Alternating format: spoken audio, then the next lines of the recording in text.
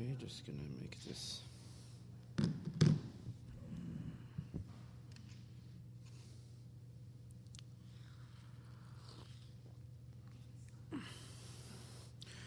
Okay.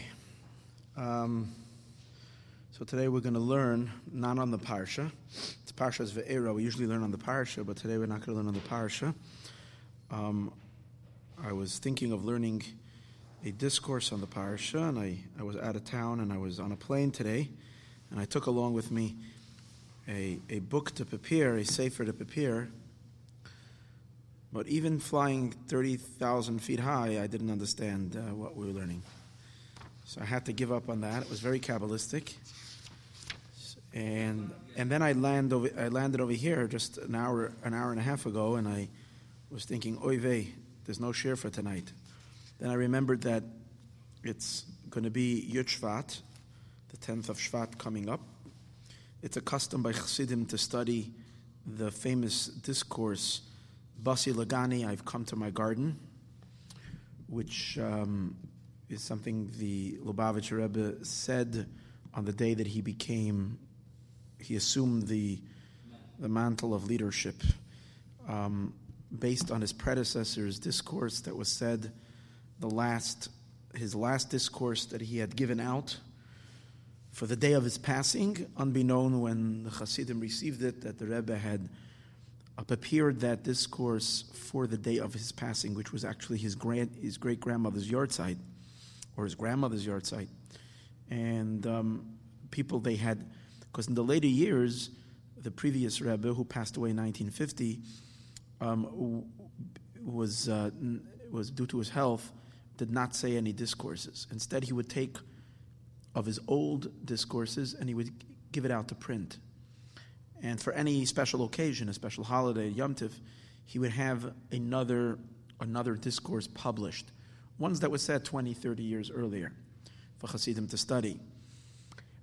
Being that it was his grandmother's yahrzeit coming up in 1950 in the month of Shvat, he prepared a discourse for that Shabbos called Basi Lagani. Then that Shabbos morning on Parshas Boi in 1950, the Rebbe passed away. And Hasidim took that was kind of the discourse that he left wasn't a coincidence, but rather it was prepared as a kind of will, almost I see it like a will of the previous Rebbe to know what lies ahead, what kind of leadership, what was going to be in the upcoming years. Lo and behold, a year later, exactly on the yahrzeit in Yud Shvat, in 1951, our Rebbe became Rebbe, and the custom amongst Chabad Rabbeim is that they initiate one's leadership and entry into being the Rebbe, the new Rebbe, is by saying a Hasidic discourse.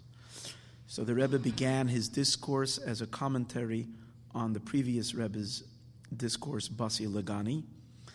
And what he would do is interesting, is from year to year, he would expound on another perek, on another chapter of that discourse. The previous Rebbe's discourse that he had published, again for the day of his passing, had 20 chapters. So the Rebbe would every year, on the yahrzeit, on Yud Shvat, commemorating and the previous Rebbe's day of passing, the Rebbe would have a fabrengen, a gathering with the Hasidim, and speak a lot of Torah. The highlight of that fabrengen, of that gathering, was that he would say a discourse. And every single time, for the next 40 years, the discourse always began with Basi Lagani, I have come to my garden. It's only that what he did was that he would every year expound on the next chapter. And being that the previous Rebbe's Maimer had 20 chapters, so the Rebbe's 20 years from 1951 till 1970, he spent every Yud Shvat in the discourse expounding on and explaining and elaborating on another one of his predecessor's chapters of that discourse. When he completed in 1970, so in 1971 he began round 2. And began round 2 means that he would go back to the chapter that he explained 20 years ago and give a whole new, deeper insight and other ideas in that very same chapter that he discussed 20 years earlier. So he continued, I'm not exactly sure till which year, till about 1986 or 87, when the last few years the Rebbe would not say any discourses during the weekday. There was no more Hasidic discourses, there were just talks, but they weren't the same kind of mimer. So it kind of stopped, I think, in 1986 or 85, 86. This year, but Hasidim still continued studying the discourses every year. So this year, when we come to the year 19, we're in the year 2016. In the Hebrew calendar, it's the year 5776. It would correspond to the 6th chapter, because we continue from the second round would have ended in 1990. So in 1991, we started reading again from the beginning, and that would go till 2010. So 2011, we began the 4th round. So now we're back, so we're holding by chapter 6. 2011, yeah. So 16 is chapter 6. So I had a choice to, now again, I have to make a confession. I didn't learn this ever. Never. I'm learning this for the first time right now over here. So I'm not really teaching, I'm just learning together with you. So we'll learn, and hopefully we'll gain some insight. I chose to study what we have now. Every time we come to Yud Shvat, we have the option of learning. First of all, we have 3 options. We have the previous Rebbe's discourse to study, which we should do one time. It's interesting, I've never done it. We've never learned the 20 chapters of the previous Rebbe directly over here and recorded it. I've never done that. It would be something nice to do. However, the other options are to learn one of the 2 commentaries, because again, you have 2 sets of commentaries from the first 20 years and the second 20 years. The Rebbe's Mimer. I chose the second one today. I don't know why. And maybe next week we'll learn the first one, or we'll see what's going to happen. But meanwhile, let's start. Okay, so the Mimer begins like this. Basi legani achaisi kala. I have come to my garden, my sister, my bride.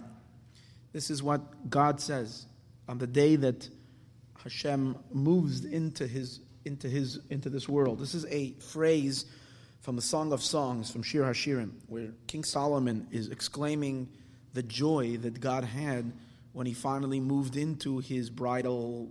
He came down here to move with his new bride into this world, into his home.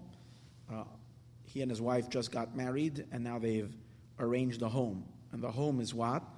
The home is, in general, this world is the home where God wants to reside. More particular, it's the Beis HaMikdash, or in the original form, it was the Mishkan.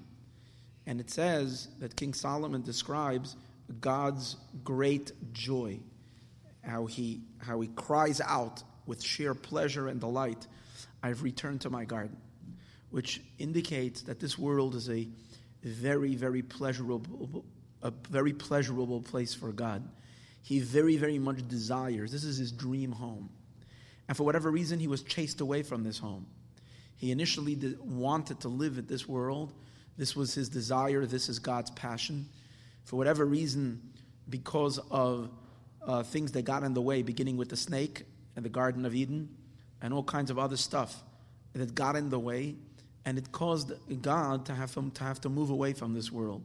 And as the sins progressed from generation to generation, it caused such a terrible stench that Hashem could not tolerate living in this world, and Hashem was kind of retracted higher and higher into the heavens until he removed himself to the furthest of heavens.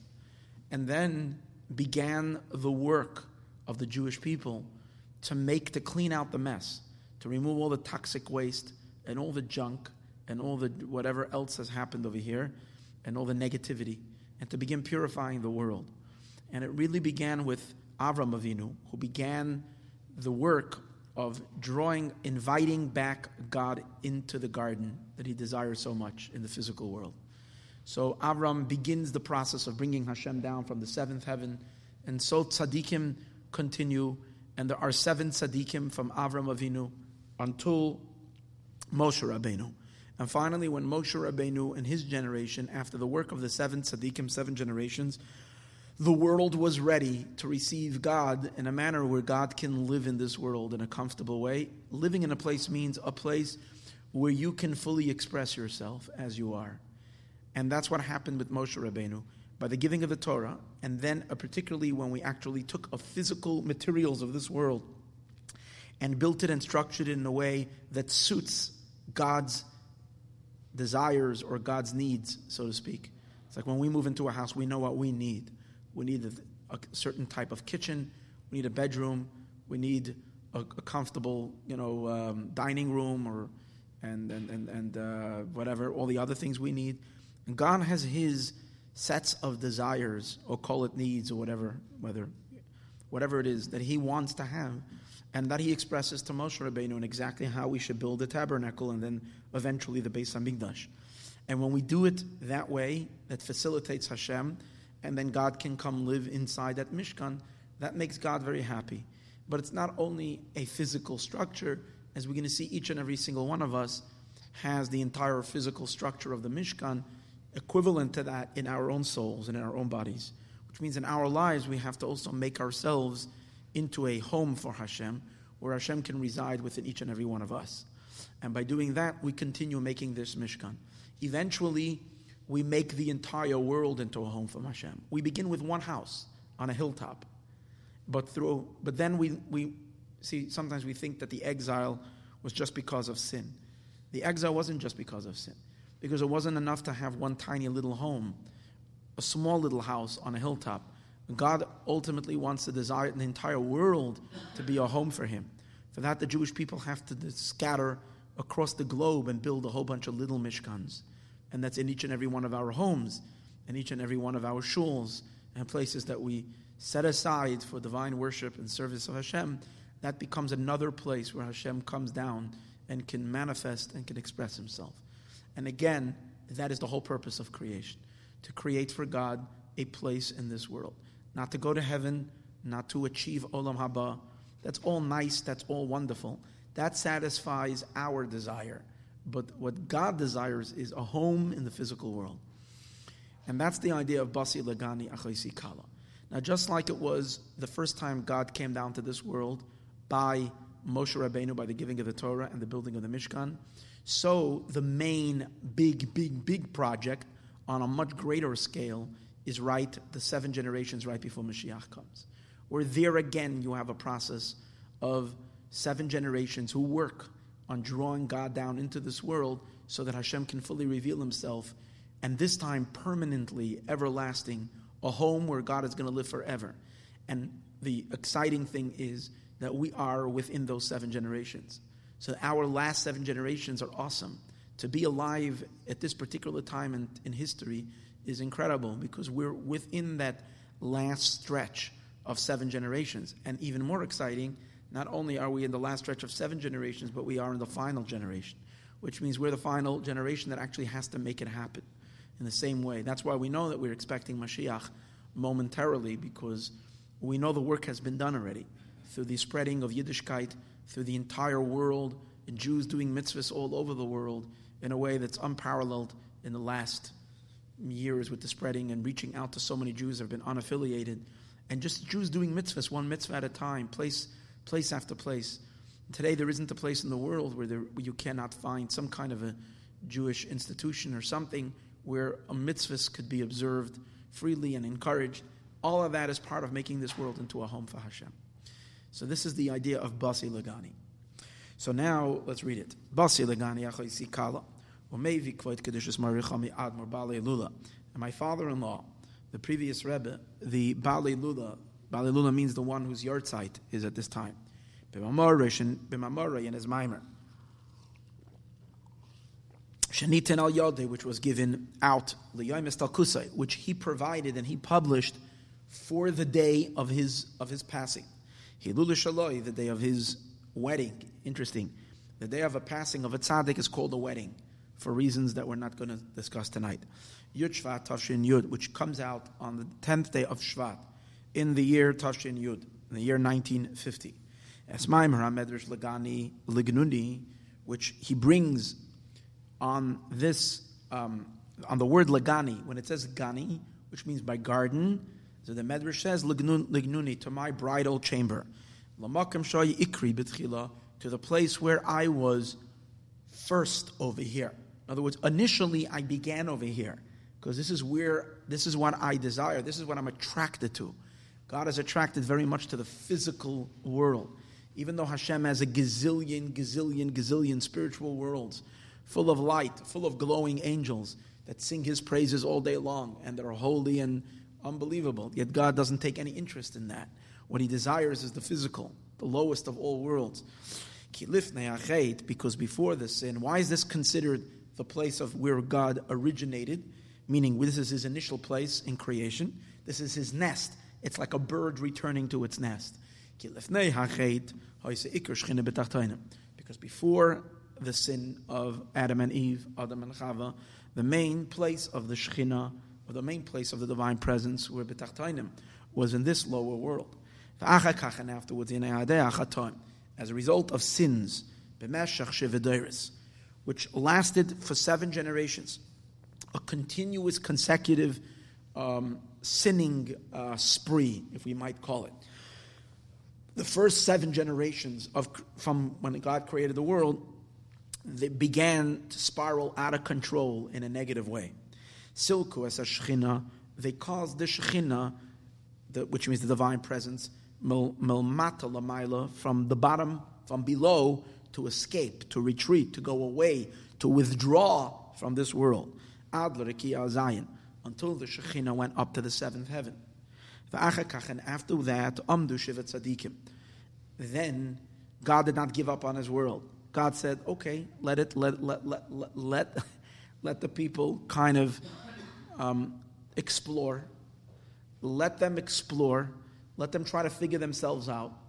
And that's the way it is when you start exploring and start doing things on your own. First, you'll make mistakes and you'll fall, like a little child on a bicycle for the first time or on rollerblades. Takes a couple of times when you slip and fall and get a boo-boo, and then eventually you learn how to do it. And this is what happened. The world, trial and error, 7 generations, until we finally came to the 7th generation. And after the Shivat Tzadikim, 7 Tzadikim got up. Shivat Dairis, 7 generations. Shaharidu la'aretz. They brought the Shekhinah back down here to this world. Beginning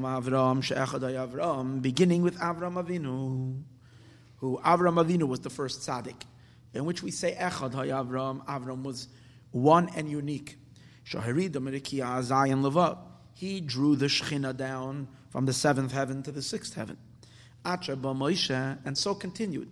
Yitzchak was the 2nd generation, Yaakov was the 3rd generation, and then Levi is considered the 4th tzaddik, and then after Levi goes, Kahas is considered the 5th generation, and then after Kahas is Amram, who is the 6th, and then the 7th one is Moshe. Achaba Moshe, until Moshe Rabbeinu comes, Shehu Hashvi, and he's the 7th one. And what we say about the 7th one, V'chal Hashvi and Chavivin, that the 7th one we find that God cherishes always the number 7. 7 has a special affection in God's eyes. We find that when God created the days of the week, the 7th day is a special day. It's a Shabbos day, the day that He loves most. And the same is also in the 7 years. The 7th year is Shemitah, is also. And then we know that when Hashem gives the Torah, He has a 7-week preparation. At the end of the 7th, that's when He gives the Torah. And also when He wanted to give the Torah, He chooses the 7th tzaddik, because the 7th is always the most special. Chol, Hashvi, Chavivin, and all the 7th are special. And He draws down Merikia Echad Lamata Ba'aretz, and He draws God down from the 7th heaven down here to the earth. And that's the greatest accomplishment. as long as you're bringing God's from heaven to heaven, even though it's a closer heaven, but God is still in heaven, which means that he's still only recognized and experienced in the spiritual. When we say heaven, we mean spiritual. When we say earth, we mean physical. And it took until Moshe Rabbeinu, and that Moshe Rabbeinu finally gave God and godliness and expression in the physical world. Because until that time, if you wanted to connect to God, your only route, your only way was through some kind of spiritual meditation. And that's why there were no physical mitzvahs. Even though we know that Avram, Yitzchak, and Yaakov did the mitzvahs, they did them all in the spiritual realms. They had what we call in the Arizal, they had the various different kavanot. They were very, very knowledgeable in the Kabbalistic meaning of every mitzvah, and they had in mind all the permutations of the divine names which are associated with these mitzvahs. They did not do the mitzvah in the physical sense because the physicality was not capable of hosting or facilitating anything godly and anything holy. Until Moshe Rabbeinu came and he built the bridge from heaven to earth. He connected God down to the physical, into this world. Today's days, if you put on tefillin, you wear tzitzis, you do any other mitzvah, any mitzvah that a person does, gives tzedakah, light Shabbos candles, whatever the mitzvah is, the very physical mitzvah, even if you have no spiritual intentions at all, you're doing the mitzvah in a rush, you're doing the mitzvah mindlessly, doesn't make a difference. The connection is happening. Your physical body is connecting to the infinite God through that physical action, just because God is now, through these particular activities that is written out for us from Shulchan Aruch, exactly how we do a mitzvah in the material physical world, and that's the accomplishment. That was the breakthrough of the giving of the Torah. And that's what he's saying. That was Moshe Rabbeinu who brought the Shekhinah down here to the world. And that's why, what do we find was the culmination? What was the icing on, what was like Moshe Rabbeinu's like chief accomplishment? What was his like ultimate accomplishment? After everything, took the Jewish people out of Egypt, he split the sea, brought them bread from heaven, water out of a rock, gave them the Torah, fought against Amalek. I mean, unbelievable what he accomplished. But his chief and greatest accomplishment was that he built for the Jewish people a Mishkan. That was his job, constructing, because everything else is only a preparation. The inyan of Moshe, that Moshe was commanded, the kayam as the inyan, and he fulfilled it. You will make from me a sanctity, you will make from me a holy place, and v'shachanti b'seicham, and I will live. You'll make for me a sanctuary, and v'shachanti b'seicham, and I will live amongst them. The intention of the Beis HaMikdash, the Igri Migdash, which includes also the Mishkan, which is called Migdash. And now here's the idea. Creating this for God, making a Mishkan, it doesn't end over there. That's just the beginning of it. The beginning of what? Bringing God into the physical world. From the dwelling of the Shekhinah that is in the Mishkan, godliness should be felt in the entire world. There should be divine revelation everywhere. Every single person, even on the other corner of the globe, should be more aware of God as a result of the Mishkan. It's not like just you have a shrine. The Muslims have Mecca, and it's a shrine. It's a nice. If you go visit there, you'll be inspired in some way. I'm sure some kind of spiritual inspiration that one gets when you go to a place where so many people worship. If it's to Hashem. So it's not just that. The Mishkan is a place where, as a result of God making contact with the physical world, that this gives off vibrations throughout the entire world. And everybody becomes more aware of God, no matter where you are, as a result of God residing in the Mishkan. Like we find in the Beis HaMikdash of Shlomo, that the way the windows were made were different than ordinary windows. Usually when you make a window, the reason you make a window in a structure, in a building, is you want to make that the light that's coming, the sunlight that's on the outside should illuminate the house, should light up the house. So therefore you make the windows in a way that's going to increase the light in the inside. In the Mishkan, in the Beis HaMikdash, they had windows, but the windows were made in a way that it would increase the light outside, because the light was in the Mishkan and it was going out to the world, and it was meant to spread. So it was the physical light, but it was really the spiritual light that was going out of the Mishkan, meant to illuminate outdoors. But this is all Moshe Rabbeinu's job. It wasn't the job of the other tzaddikim, because he was the one who brought Hashem down, lamata, down here, ba'aretz, in this world. And the drawing down the Shechina in the entire world, in the literal sense, through them building the Mishkan, the Mikdash, the dwelling of the Shechina will reach, godly revelation will reach the entire planet, canal. Also the Mikdash. Now this also includes not only drawing godliness down into the world in general, but it means particularly drawing Hashem down into every single Jew, into every neshama, into every soul. As Chazal say, when a God says, make from me a Beis HaMikdash, it says, V'shachanti b'socham, I will dwell amongst them. It doesn't say, V'shachanti b'tocho, I will dwell amongst in it.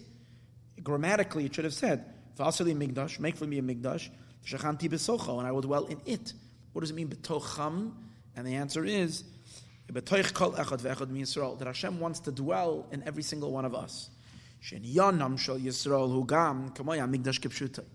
Every single Jew is an embassy. An embassy, just like an embassy. A country has an embassy. What's an embassy? An embassy is a place that's the territory of that country. If you run into an American embassy when you're in Iran, you're kind of safe. Unless the Iranians decide that they're not interested in keeping that. But generally, when you're inside the borders of an embassy, it's as if you are within the borders of that particular country. So it's the same as also over here.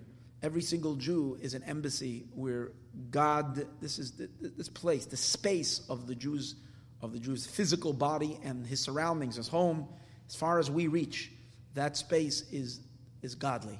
It's a holy place. So every Jew is like a Beis HaMikdash, a minor Beis HaMikdash. And the point of it is that the glow of the Jew's light, the illumination, the godly illumination that's shining in a Jew's neshama should affect all of his or her surroundings. And eventually we should light up the entire world. How do we know that? That it's not just about us, but it's supposed to reach every Gentile. It's supposed to reach across the planet, to every single human being across the world. How do we know that? Well, we say it in the blessing. We say, Baruch Ata Hashem Elokeinu Melech HaOlam. Blessed are you, God. Now, blessed in Hebrew, in according to Hasidus, blessing doesn't only mean we're blessing. Blessing means we're drawing down. Baruch means a flow. Baruch Ata Hashem. We're asking God. We're actually not just asking. We're drawing down. Baruch Ata, you, God. Hashem, the transcendental, infinite light of the Tetragrammaton, of the Yud Kei Vav Kei. We want that to be drawn down, Elokeinu, to become our power. Elokim means force. Our life force that's flowing in our blood, our power in our life is not nature. It's not like the rest of the world that is living off nature. I'm alive because of whatever. I'm alive and I sense every second that it's God, you, that's flowing in my bones, that's flowing in my limbs. Every thought that comes to my head, I know you put that thought in my head. It's all coming from you. Every ounce of strength I have, every idea I have, anything I do, it's the power of you that's flowing in me. But what do we say? After Elokeinu, we say Melech HaOlam, the king of the world. And why do we say that after Elokeinu? Because how does God come down to be the king over the world? How does divinity, Hashem's light, flow into all of mankind? It has to first go through our souls. We are the channels. The Jewish people are the channels. Elokeinu, and through us, Melech HaOlam. And God cannot be king over the world if it's not through the Jewish people. So therefore, through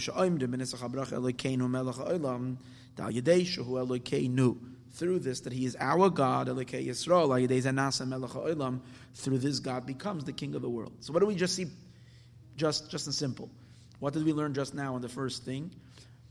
The desire of God is to have a home in this world, which means the entire world should be filled with His light.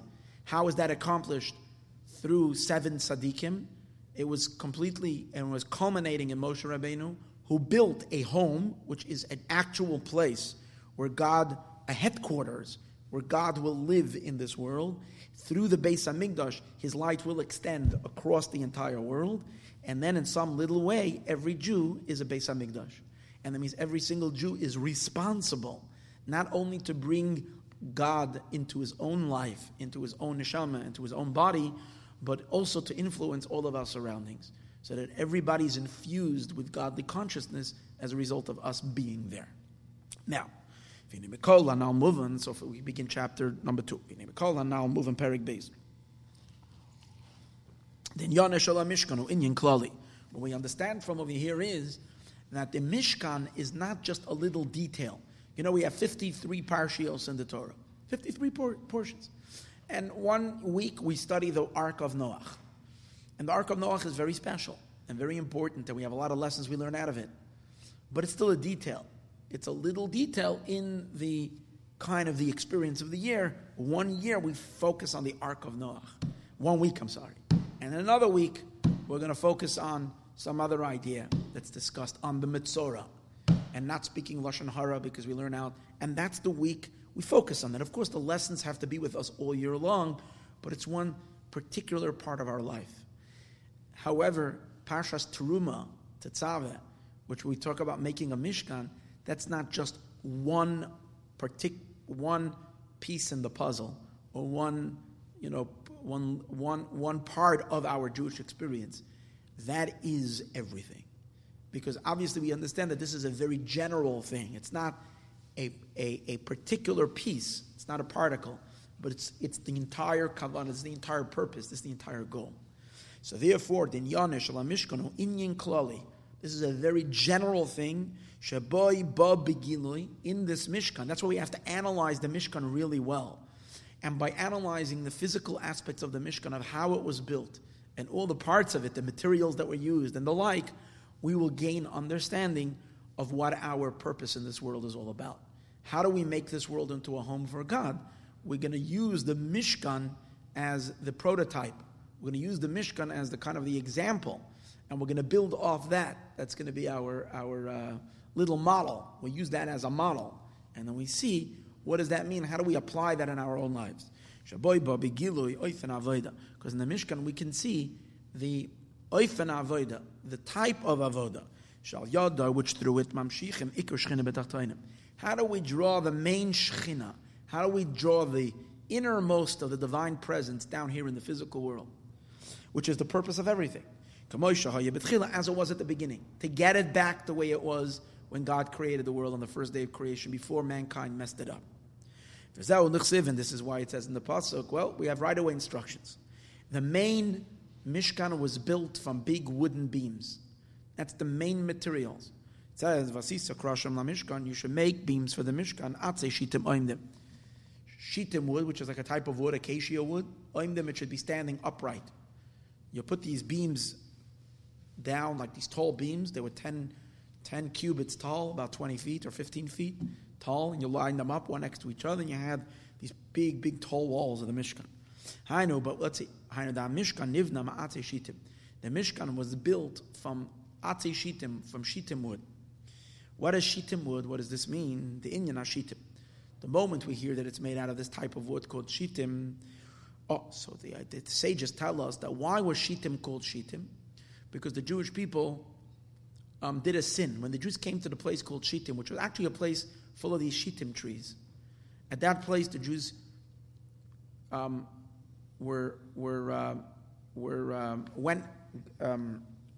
into a terrible sin. They were seduced by the daughters by the Moabite women, and that was the time when they sinned with the days of Pinchas, right? The story when Bilam gave the Midianites and the Moabites the idea, that if he can get the Jews to sin, then God would get upset at them. So this all happened at this place called Shittim. So the sages take that, they just say, well, the word Shittim has a meaning, a deeper meaning. The word Shittim comes from the word Shtus, and Shtus means stupidity. It means foolishness, folly. And what it's saying is, and the sages say, well, the Jews came to that place and they sinned. You know why? Because in order to sin, a person has to become temporarily insane. Because if a person would keep his mind clear, if you have a clear mind, you'd never sin. Because what's a sin? A sin means disconnecting from God. And God is life. And just like a person would not do, generally, a healthy human being would not do something that would jeopardize his life in a way, especially where we can clearly see that by doing this, and there's an immediate consequence. Sometimes people do things that you don't realize. That's also stupid, you know. A person today's days and age, after we have all the information, decides to start smoking. It's just outright stupidity, because ultimately you're shortening your life. So it says, you know that, right? So you know, so stupid. But especially if it's an act where you know that the consequences are going to be immediate. It's not like a long-term problem. It's something that is, the harm can chas v'shalom come instantly. I was going to jump off a 5-story roof. Chas v'shalom. Everybody wants to live. Don't want to do something. So disconnecting from God, anybody a little understanding. How do we get our life? We don't create ourselves. Our life is coming from Hashem. Hashem is pumping life into us every second. So God forbid doing something against God's will is disconnecting from Hashem. That means pulling the plug on life. No one would do that. With a clear mind, we wouldn't do that. So the sages say, before the Yetzer Hara gets us to sin, he has to play a game on us. And what he does is, he bewilders our mind. A spirit of stupidity enters a person, and a person becomes insane, literally. And you don't see things clearly. And then you can go ahead and do a sin. That's why we always know that right after we do a sin, we realize that's why we feel so stupid afterwards. We're like come on, why in the world did I do this? And we feel really upset and we feel regret. Because what happens is, the moment the spirit of stupidity goes away, we're left with our sane minds, and we wonder it wasn't worth it. This whole thing was just totally ridiculous. Why did I do this? So, because you see, Ein Adam Over Avera, Elam Kei Nechnas Ruach Shtus. That's why that place was called Shtus, to teach you this idea, that there's a spirit, right? Now, but what are we saying? But here we're saying like this. To build a Mishkan, we're saying, so you got to go, what was the base of Mishkan built with? You use Shittim woods. So hold it, we just said that Shittim means Shtus, stupidity. So which really comes out to say something very, very strange. That means that we're building the Mishkan out of stupidity. Which is, you're building something for God. You would think you need gold, silver. You need something really, really special to build a home for God. It's saying, no. The primary material that you need to build a home for God is stupidity. And being that we all have a whole lot of that, so we all qualify for building a home for God. You see, if you would need great talent, if you would need great whatever, you would need great wisdom and great strength or whatever to build a home for Hashem, some people might have an excuse that I don't have that. But since what is required is stupidity, and we have that, so we can all build a Mishkan. Now, what does it mean to build a Mishkan out of stupidity? So we'll understand that in a minute. The only way you can draw down the main Shechina into this world is by utilizing insanity. And the reason, he says, a very simple reason.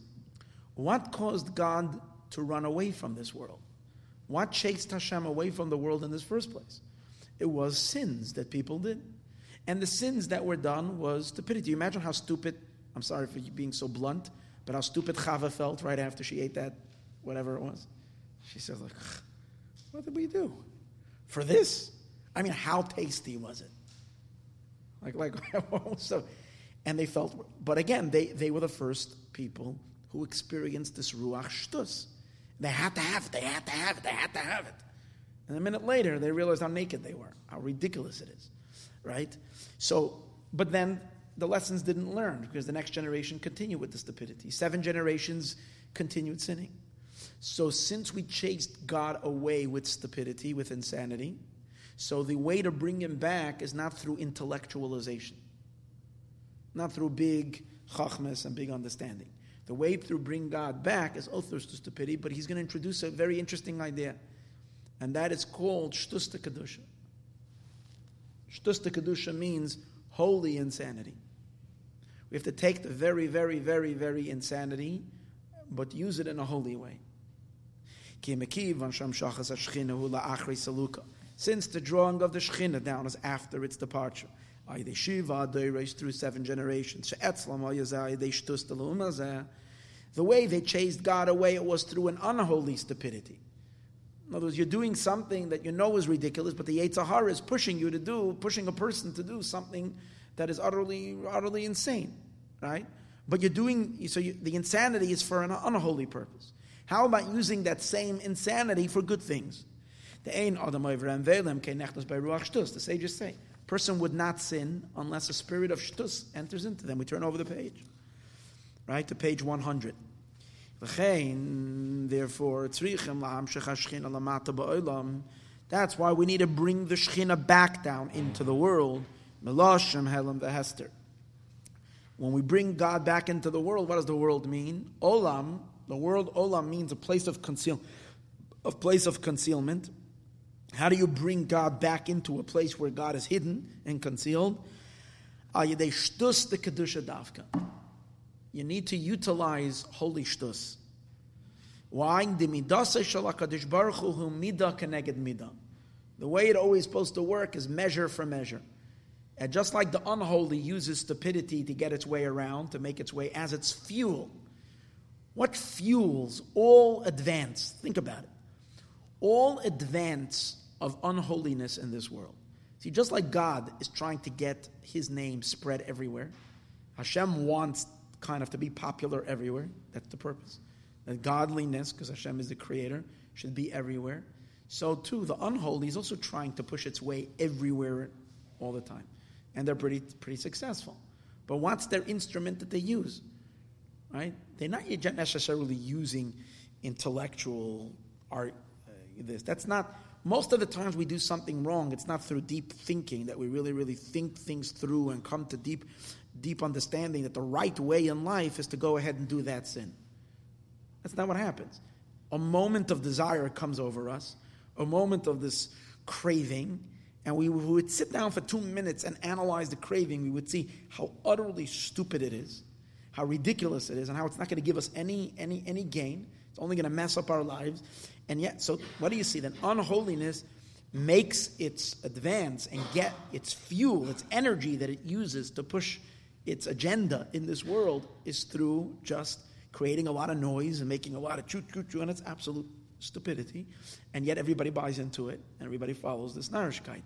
So the same thing is, Kedusha also needs to catch on to that wave of stupidity, even though Kedusha is truth and emes and everything, yet it has to. Now, when we say stupidity, in Kedusha, I don't want to use stupidity.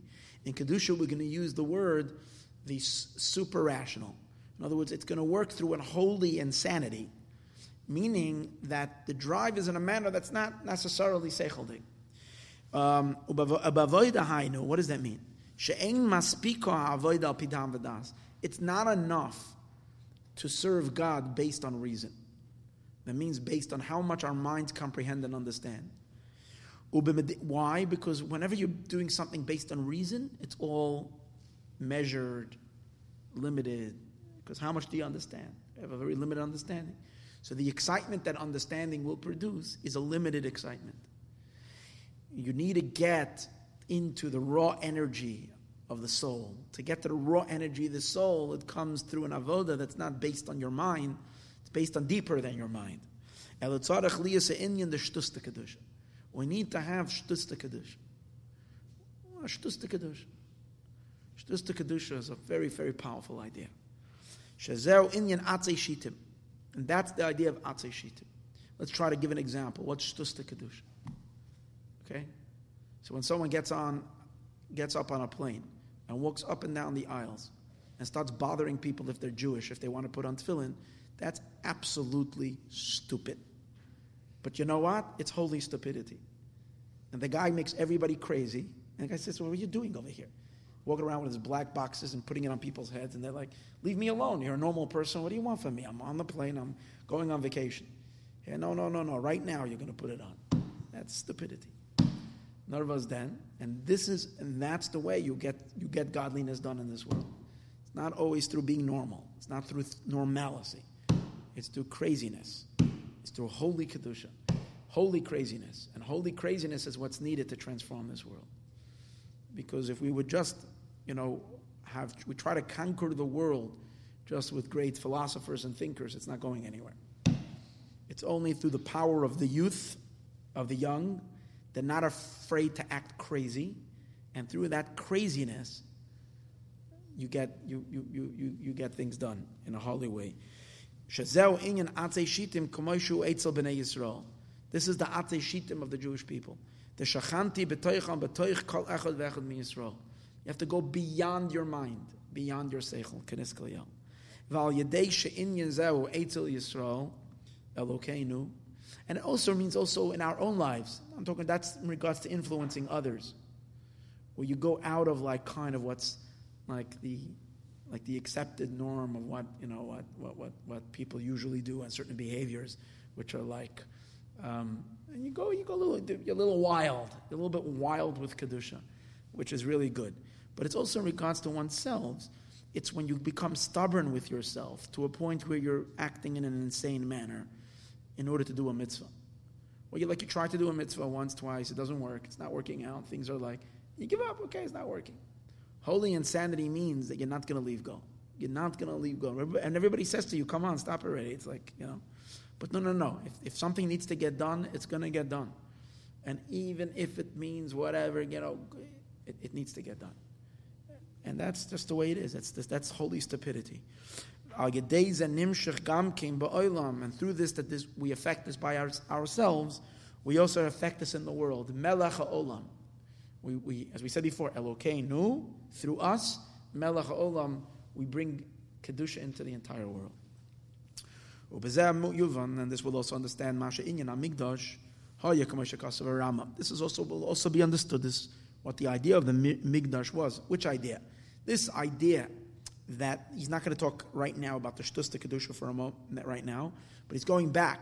The idea of making the world into a place where God can reside, where you're drawing Hashem down from the highest of the high to the lowest of the low. That's the reason also why one of the main services in the Beis HaMikdash was Karbanis, was the void of Karbanis. Mitzvah says Salah is bias Hashem. The Rambam says it's a mitzvah to make a house for God. Muchan liyas makriven bayar Karbanis, a place that is set to offer Karbanis. In other words, it's a place designated for sacrifices. The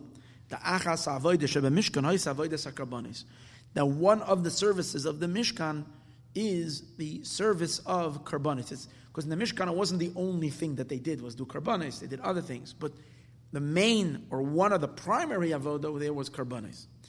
Now, the Rebbe is interesting saying that Tevis Achas, that when the previous Rebbe uses the term Achas Avodas, one of the services in the Beis HaMikdash, the word Achas is chosen on purposely. That Achas is the feminine way of saying Echad. So the previous Rebbe should have said the Echad Ha'avodas Shahaya B'Mishkan. One of the types of services in the more usual term, which is Echad. Why does he use the term Achas, which is the same idea but less common, and it's the feminine way of saying it? And the answer is because he's also alluding to that this service that we're doing in the Mishkan, which is in general the service of the Mishkan, and the Karbanis that are in the Mishkan, the underlying power that has to be over there, that is like driving this whole service, has to be, as we said before, it has to be deeper than the mind. Your inspiration cannot just come. See, the mind is a very powerful tool, but the mind is also limited. You have to dig deep inside to the places much deeper than your mind. Getting deeper into the more core essential powers of your soul that are higher than one's intellect. And that's where the shtus is. That's where the insanity comes from. In other words, where the energy is not yet filtered, the mind is a filter. When you allow the energy to gush forth as it is. like pure desire, pure willpower, and deeper pure essence, which is the what we call in the levels of the soul. We know the neshama has 5 names: nefesh, ruach, neshama, chai, yechida. So the nefesh, ruach, neshama is the part of the neshama that is more limited. It's more connected to the various different faculties of our human side, our intellect, our emotions. But then the Chai Yechida is more the divine, pure divinity of our soul. And ultimately, especially Yechida, it's the spark of God that's within us. It's the essence, the highest part of the neshama is the Yechida. Now, he wants to say, he was telling us earlier that when you're serving God, and it has a service of Hashem to build, if you want to make the world into a home for God, it has to be with the energy of your Yechida Shebenefesh. It has to be fighting from your essence. To be turned on from your essence, not just from your intellect. Therefore, he uses the term achas, because achas is referring to the essence of one's neshama is called achas. Well, I'll tell you why. What do we say about God? About God, we say Shema Yisrael Hashem Elokeinu Hashem Echad. Now, if we're God's wife, if He's Echad, then we are what? We are achas. We're the feminine term for echad. Echad and achas get married. So that's why he uses the term achas ha'avodos, because referring to the essence of the spark of Hashem that's within us, that's a recipient of the echad. The tevis achas remezes le'inyan ha'yechida shebenefesh is indicative of the yechida, of the deepest part of the soul. I didn't get it, as mentioned earlier. I didn't really look at this just a few minutes before. Menachas is, I didn't check up what this is referring to, adla achas. But Tosfos says over there, the yesh garsim adla achas, the yesh mefarshim ad achas, ada nefesh, and ikras yechida. So Tosfos says clearly that yechida is called achas. That part of our neshama has no limitations and no boundaries. That's why it's called Yechida, because it's totally one with God. It is unified for you. Anyways, so Akapanim, one of the services in the Beis HaMikdash was what? This is all parenthetical. One of the services in the Beis HaMikdash was karbanos. The inyan karbanos, and the idea of karbanos, kamay klalas inyan HaMishkan, like the rest of the Mishkan, Yeshnam Gam Kein B'Avodas Kol Echad Ve'echad MiYisrael. That too, each and every one of us has in our service. Every single one of us has the ability. In other words, not only can we bring a korban in the Beis HaMikdash, but in every single one of us in our own Beis HaMikdash, we also have the service of bringing sacrifices. And what is that? Like the Alter Rebbe explains, like it says, Adam ki yakrav mikem daika. In the beginning of Sefer Vayikra, it says, if a man will offer from you a korban. So it doesn't say, now grammatically it should have said, Adam mikem, a man from amongst you, ki yakriv, when he wants to offer. It doesn't say a man from amongst you. It says, Adam ki yakriv mikem, a man who will offer from amongst you a korban. The word mikem, from amongst you, should have been placed earlier in the pasuk. Now we're reading it differently. Adam ki yakriv, if a person wants to offer a sacrifice, or if a person wants to come close, mikem karban Hashem, you should take a piece of yourself and offer it to God.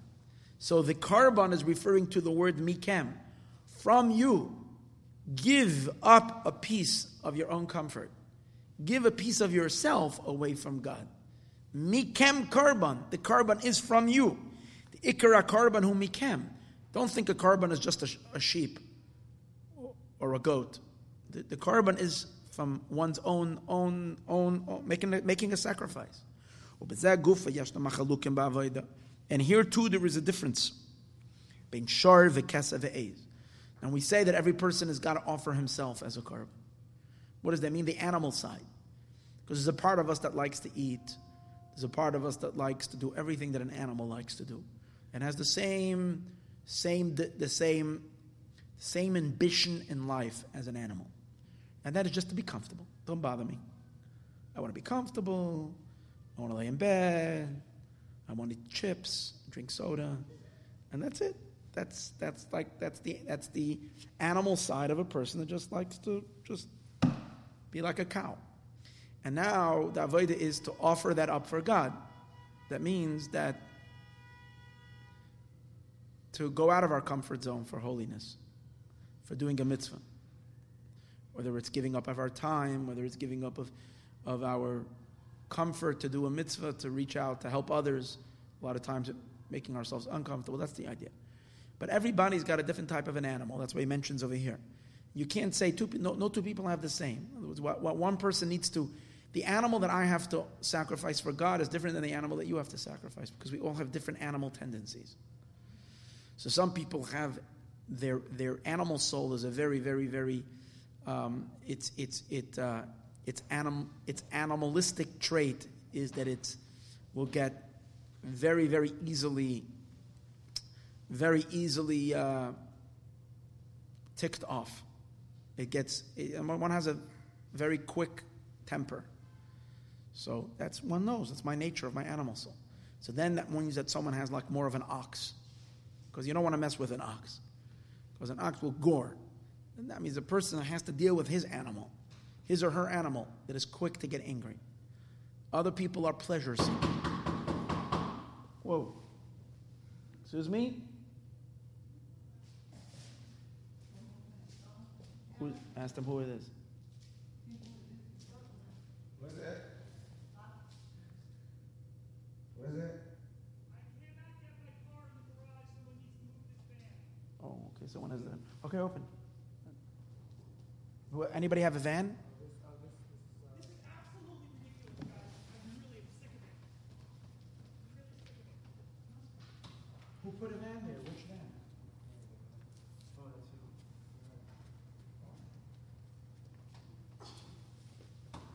Are we just talking about? Okay. The second one is sometimes there is a kesev. A kesev is a sheep. Okay, no. So a sheep is a pleasure seeker. That's its thing. That's its animal. So if a person has that intense need or desire always to have all of its pleasures met, so then that's the avoda. That's where we have to deal with our animal side. Or A's, different kishus. As explained in other places, what this means, this animal. But in general, the general idea, what does it mean? What does it mean to bring a karban? It means bring your animal closer to God. Karban means close. Bring it closer. Simply, it means when I'm doing an animal activity, which as human beings, we do a lot of the time. We just need to survive. We need to do things, but we shouldn't do it like an animal that's far from God. We should do it like an animal that's close to God. What does that mean? If I'm eating and I have a little godly awareness while I'm eating, that I'm eating so that I can be healthy to serve Hashem. I study a little Torah when I eat. I try to infuse that physical activity with a little godly awareness. That means I'm penetrating into the animal arena, into the animal zone, bringing Kedusha into that animal zone. And that's the idea of korban. Korban maloshin kiruv ha-koichos. I got to bring close my koichos. V'achushim. Chushim are my senses. V'raza de korbana. Oila ad raza de ein sof. So once a person elevates his kochos, his powers, v'chushim, and his senses, to become a little more divine sensitive, what happens? This korban, this coming close, it might just be a little action, a little self-control, with the awareness of I want to get closer to Hashem. And therefore, in order to get closer to God, I need to get a little bit out of me.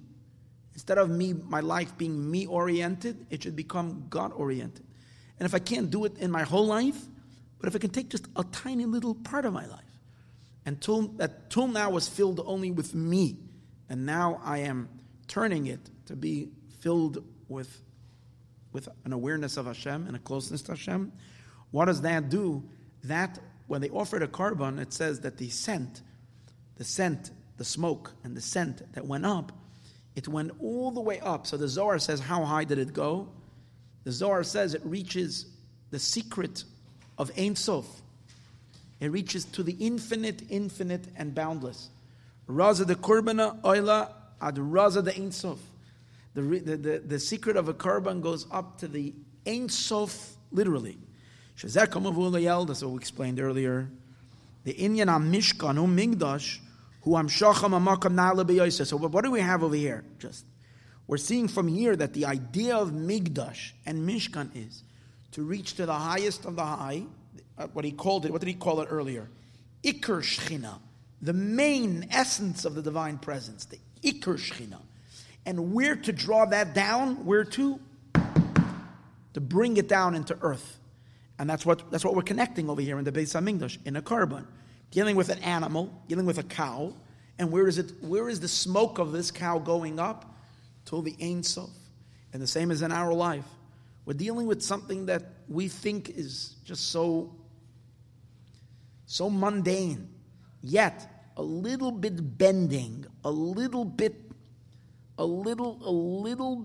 compromise, a little giving in an area where, it's so important to us, that physical pleasure, that physical delight, that physical experience. And then I make room for Hashem right over there in that very physical part of my life. That pleasure and that delight reaches to the quintessence of God Himself and draws Hashem down from the highest of the high into the lowest of the low. Shetum shech lamata, that Hashem should come down here below. V'zeu mashem mamshech ba'maymer on page 100.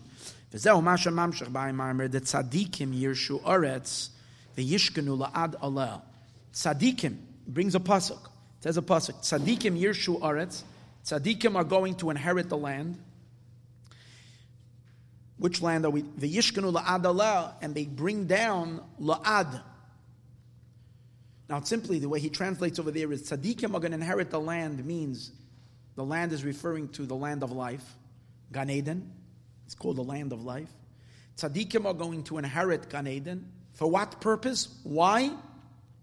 The Yishkenu la'ad aleha, because they bring down shochein ad. Ad means the one who is eternal, the one that's forever. Ad means really, could mean two things. Ad means until here, and when you also can say va'ed, for instance, which is the word ad, means forever and ever, something that doesn't have an end. So tzaddikim, the yishkenu la'ad, because they bring la'ad, because they bring the Ein Sof down where? Into this world. Masha tzaddikim mashkinim b'chenas ad, shu inyana Ein Sof, that's the Ein Sof, b'chenas hasovev, the sovev, ba'aretz alazu ha'tachtaina. In this lower world, through that we make a dira. Sovevi means, because we know the Zohar tells us that there's two types of divine light. One energy of God is very constricted and limited. It contracts itself to the limitations of the world. And then there is the infinite light of God that's called encompassing, surrounding, because it's higher than the creation. And the avoda is not just to draw down the limited godliness, but to reach to the Ein Sof. And the reaching of the Ein Sof is dafka when we're doing karbanos, meaning when we're gauging the animal side in ourselves. Because a person, here's the thing. A person technically can live a very, very spiritual life and never, ever have served God for one moment. It's frightening. Yeah. Because spirituality is really the experience of the soul. And when a person has great ecstasy and moments of great bliss, spiritual bliss, in which they're enjoying their soul's connection with God, that's wonderful, that's nice, that's very pleasurable to you. But what is that giving God? Not much. Because the soul is holy to begin with. And your soul was in heaven, it was okay, it was doing well up there. Didn't have to come down here for that purpose. A neshama comes down into this world to infuse the material, the physical, with godliness. It means the very space which is uncomfortable with holiness. The very space in you that doesn't want to let God in. The space in you which says, this is my space. So therefore a person can have their moments. You know what? Once a week, Shabbos, I go to shul, I do my godly thing, and it's very meaningful to me. But to see, when there's no sacrifice, that's what he's really saying. Where there's no sacrifice in something that's comfortable, and you're not entering into the space of the physical world. You're not entering into the space that's ungodly. And that's the whole idea is conquering. Conquering pieces of the part of that which is resistant to holiness. That's the avoid of karbonis. That's the avoid of making a mishkan. Getting to the earthy part of ourselves. And over there, having kedusha. And that's how you make a dira for the Eibishter.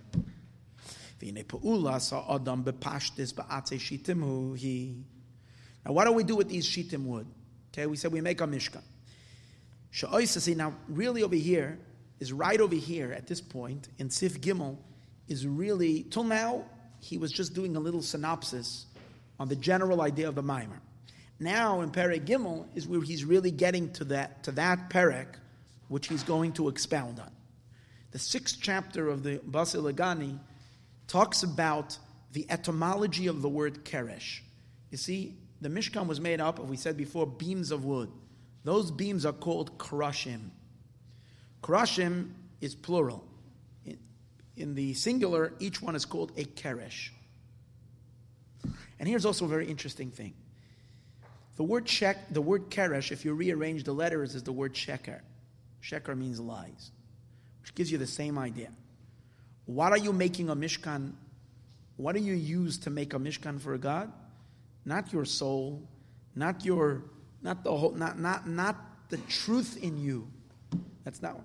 You need to use the lying part, the part of ourselves that is in denial of holiness, the part that denies God, the part that doesn't want to know Hashem. That very part, that's the avodah. Take your sheker, take that which is lying, take everything that wants to live in the lie, and over there, bring kedusha in. And now what he's going to analyze over here are the letters of the word keresh. He says that we learn in Chassidus all the time that the Hebrew word of something is the soul. The Hebrew letters, that we name something as a name, it relates to, that's the energy. So if an eagle is called a nesher, nin, shun, shin, resh, the nin, shin, and resh, these are the letters that make up its spiritual anatomy. So the word keresh is made up of the kuf, resh, and the shin. So he's going to start analyzing what the kuf, resh, and the shin mean.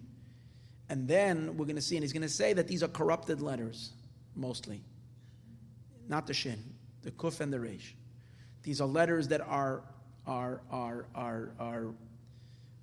in some way perverted by the other side. And we're going to see in a minute, a kuf is a corrupted hay, is a misformed hay. And a dalet and a resh is a messed up dalet. And that's why it belongs to the other side, because the other side twists things. So the resh and the kuf. But the point, and in order to give them a little bit more basis, they went and they grabbed the healthy letter. They went and they grabbed the shin, because the shin is a good letter, a letter that means truth. But when you take the shin and you add it to the kuf and the resh, you get the word sheker, lies. Because every lie needs to have a little truth backing it up. Because if the lie is only going to be outright flat lie, then no one is going to accept it. There has to be a little truth. So the sitra achra grows and grabs the shin kind of to support it. Now the word kuf and resh on its own spells the word kar. Kar means cold. Cold means the opposite of life. Because something that's alive is warm. When something is lacking life, now obviously disconnect from God, when you disconnect, Dalet and Hey are two very powerful holy letters. Hey, we know, usually symbolizes Hashem. and Dalet too, as we're going to see. So these are very, very powerful holy letters. The Dalet and the Hey. It's also a very holy letter, as we're going to see later, what it's symbolic of. Dalet and Hey, very strong letters. And now the Kuf and the Reish is a perversion of that. That's why it's disconnected from Kedusha, and that's why it's Kar. Kar means cold, which really means lifeless, like a dead body. But then it would be totally dead. It needs to have a little energy, so it kidnaps the Shin. It abducts the Shin. So that's the idea of like Golus HaShechina, the Shechina, which is the Shin. Shin stands for Shechina, which I didn't see anyway. I just made that up now, so don't take that seriously. Anyways, the Shin, but that's the concept. The Shin is the power of Kedusha. That's a spark of holiness that's giving the Kuf and the Reish some substance and some life, so that they can continue masquerading as if they're something. And that's the idea. You're supposed to take the sheker and turn it into a keresh for Hashem. So let's see how that works. Anyway, crushim, we make from them beams. The lifnei shittim. Before we begin doing work, it's shittim wood. What do we do? Nasim crushim. We make them into a keresh, and that's how we construct the walls for this divine dwelling place. You should make a keresh to the Mishkan. To understand the idea of the crushim. We will understand this from their name. Like the Alter Rebbe explains in Shari Yichud Ve'emunah b'Torah Baal Shem Tov.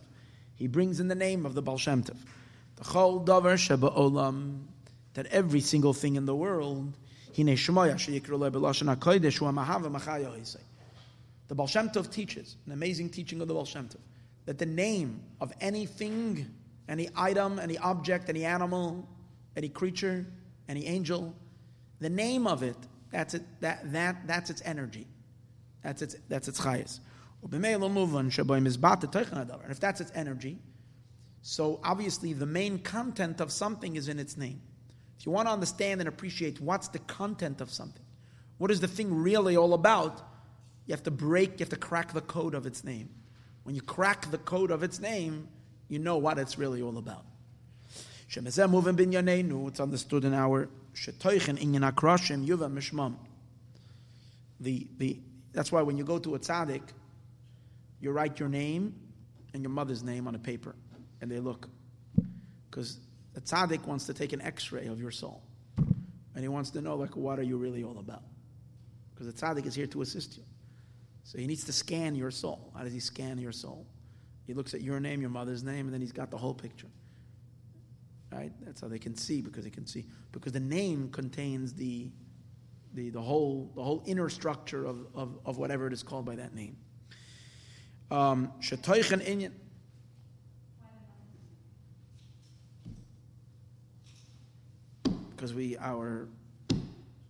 that's interesting. We don't always use the mother's name. After a person passes on, you use the father's name. As a person is alive down here, it's them and their mother's name. Will be understood from their name. Keresh. By analyzing the word keresh. It's understood in our Yechamunah. Shekol Shem. So it's not, and he does an interesting thing. He says it's not just enough to look at the whole name as a whole. If you really want to get to know it very well, to all of its details, you have to break it down to its tiniest particles. So you have to look at each letter individually, and then you put it together. The Chol Shem Arei U'Mitzdaref Ma'osiyos. Every name is made up of letters. The Tzuras Ha'osiyos, and every letter has a certain form, and the form of the letter is indicative of the nature of that letter. In other words, it's not some random. The character. See, in other languages, the letters, then the shapes in the letters is just so you can identify. What will make an A or a B? It's because they needed an A to look like an A and a B and a B, so you'll know which one is what. And we needed everybody to agree on the same thing so that we can identify it all equally. There's no essential lesson and content to the shape of an A or the shape of a B. But not so in the Hebrew letters, because God created the world with these letters, and every letter is an expression of another form of divine, of a godly life force. As Hashem creates the world through 22 building blocks of energy, and each letter is different than the other one, and by analyzing the shape and the form of the letter, you get to understand what's the character, what's the spiritual character, what are the qualities of this particular letter. So al oisis moed al oifen am shacha shadei oizeh through this letter. Shemezeh moving it's understood. Hashatoich and tevis keresh.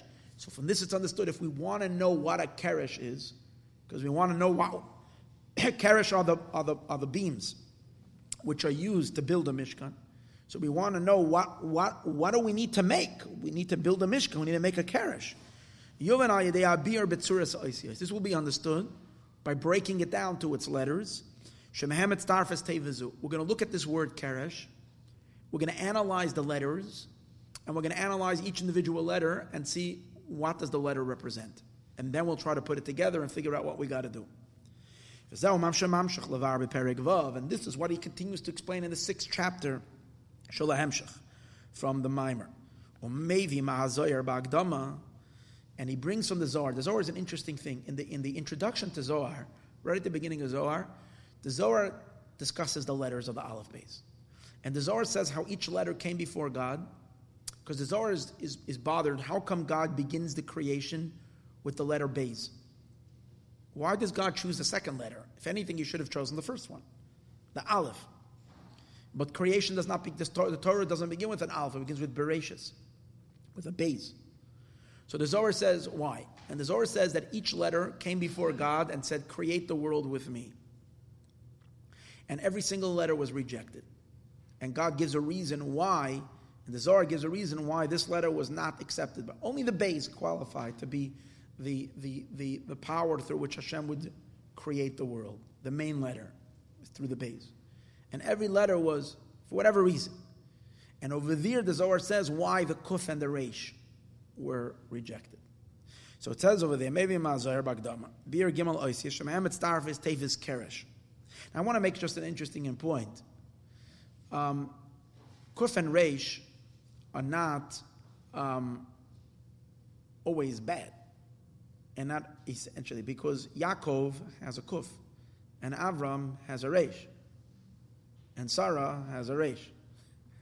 So obviously, if you have a Kuf and a Reish in your name, doesn't mean my name begins with a Reish, right? So what does that mean? It doesn't mean that Kuf and Reish is bad. It means that in certain instances it represents the side of the negative, not as a general idea, right? Okay, because you have a lot of very, very, very strong, powerful words that have a kuf and a reish in them. Okay, well, maybe mazayir bagdam bir gimel ois yishem etavtes kersh kuf reishin. So it says in the Zohar like this: the ois kuf v'reish hen asvin de ischaziu al sitra bisha. These are letters that are seen on the other side. They are seen on the other side. Ubegin leskaima, and in order for them to have, for the other side to have substance, substantial power, not la'ois shin. They took along the shin begavayu. They drafted the shin. The ois shin ois kshoit ihu. The letter Shin is a letter of truth. Its 3 heads represent Avram, Yitzchak, and Yaakov. It's a letter of truth. And they joined the Shin, and the Zohar continues to say, because a lie needs to have a little truth to it, or else the lie is never accepted. So now the previous Rebbe, however, explains why is Kuf and Reish letters that are related to the other side. So he explains, the Kuf v'Reish, hem leneged Daled v'Hei. Kuf and Reish are the opposite of Daled and Hei.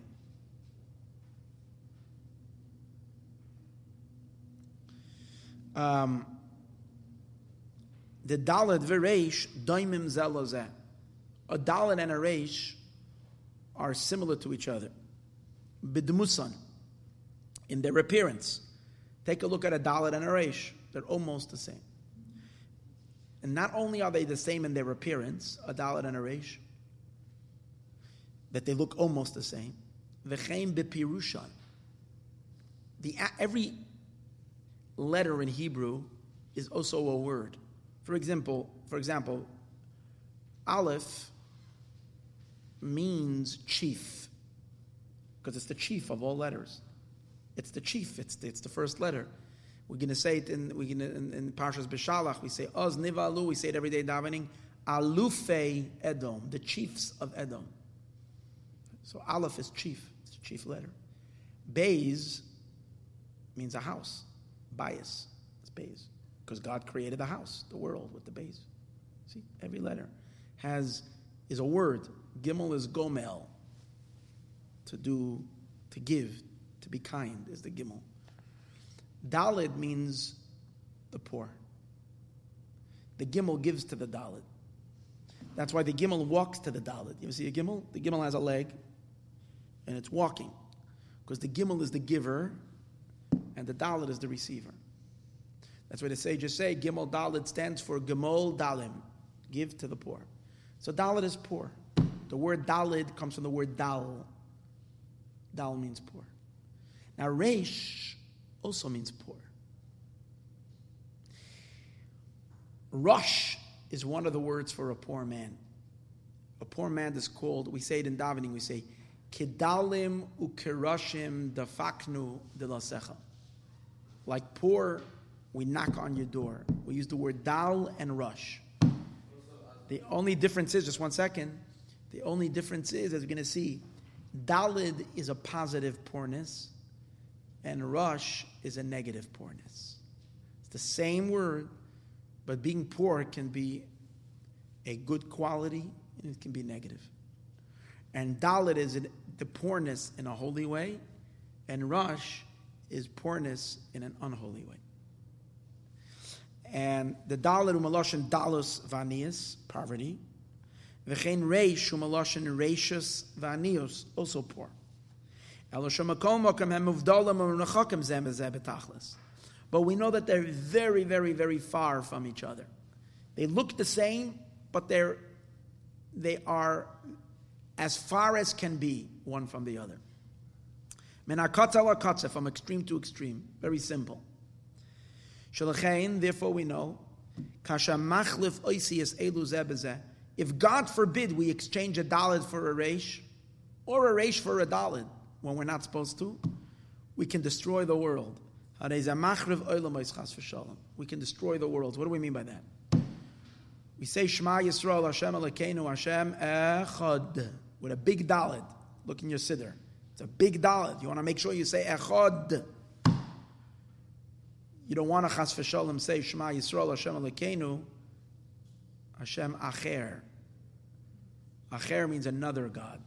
Elohim Acherim. Don't have any foreign gods. Don't switch the Echad for the Reish. Don't switch the Dalet for the Reish. Terrible. Right? Or it says another pasuk. It says Lo yishtachaveh lekeil. It says Lo yishtachaveh lekeil acher. Do not bow down to another god.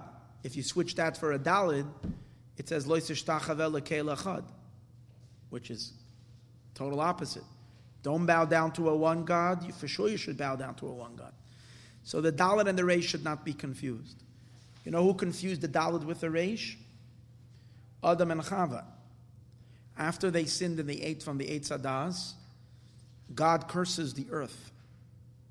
And God says to the earth, V'koitz v'dardar tatzmiach loch. And koitz, that instead of giving out fruits, the earth is going to give you thorns and dardar, pokey stuff. Now dardar, what's dardar? Dardar is dalid reish, Dardar. In other words, the world is now going to produce a upside down, confused, switched things, where the dalet switches for the reish and the reish switch. You're going to switch the dalet for the reish and the reish for the dalet. In other words, as a result of the corruption that happened in the world, as a result of Adam and Chava's sin, what can happen is that we can say, instead of Hashem Echad, we can say Hashem Acher, Elokim Acherim. And instead of don't bow down to Lekeil Acher, it can become Lekeil Echad. Not serving God and serving other gods. That's the meaning. Koitz v'dar dar. Now you're going to have a Reish Daled. You're going to have a, it's called a, what is it called when someone has some kind of a dyslexia? The world as a whole got a reading dyslexia, in which we can't read clearly. We don't see the Daled for a Daled. We see the Daled for a Reish and a Reish for a Daled until the world heals. And these are the Kuf and the Reish that try to compete with the Daled and the Hey. That's what we're saying now. Or maybe the previous Rebbe brings two examples. One of them is from the positive, meaning when you're supposed to do something positive and instead you switch it. If God forbid someone switches the dalet of the word echad,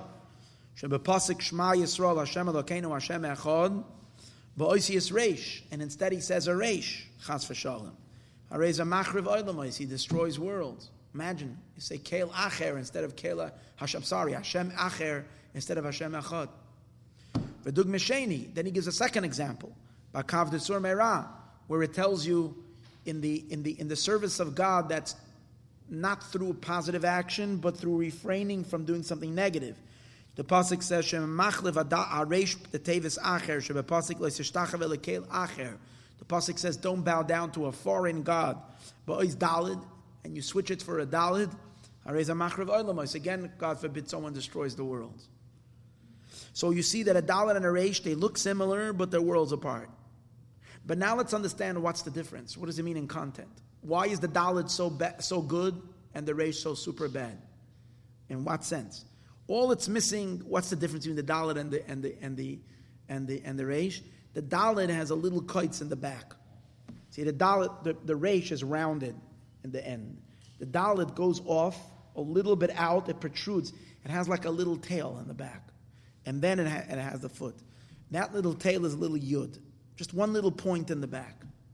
The dalet has that yud, and that yud represents holiness because the yud is bittul. The yud in the back of the dalet is bittul. Bittul means humility, nullification, surrender to God.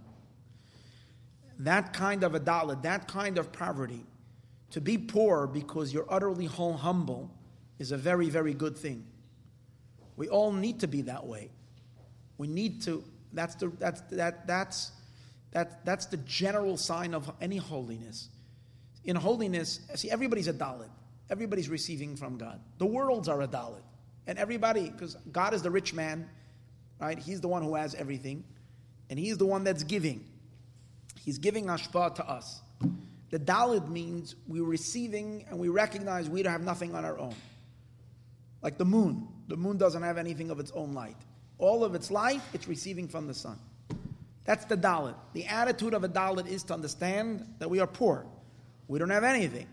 And we're surrendering ourselves to who? To the mashpia, to the one that's giving. That's a good thing.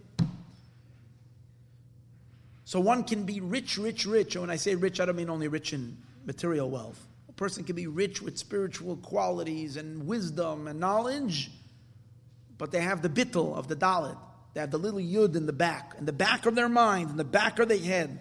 They never forget that little point, being a tiny little dot, being nullified in front of Hashem, having that humility, and remembering that my successes and my talents and everything that I have is a gift from God every minute to utilize it for serving Him. That's the dalet. Okay? That's a healthy poorness. In a mavua b'shara yuchad v'amuna letziyam v'ayit. Shetmuna sa'oisi yismayr al tziram shacha. In Shara Yuchad V'Amuna in Tanya, he explains that the way a letter looks like is indicative of the nature of that letter. L'chein mevara hefresh b'toichen shebein ois reish la'ois dalet. What's the difference between a reish and a dalet? Al pi hefresh beineim b'tmunasam. If we take a look at the way they look, shehefresh bein dalet the reish b'tmunasam hu. The difference between a dalet and a reish in their appearances, the ois dalet yesh lo yud ma'achareha. Dalet has a little yud in the back. The ois yud, the letter yud, liyoisa ois achiktana.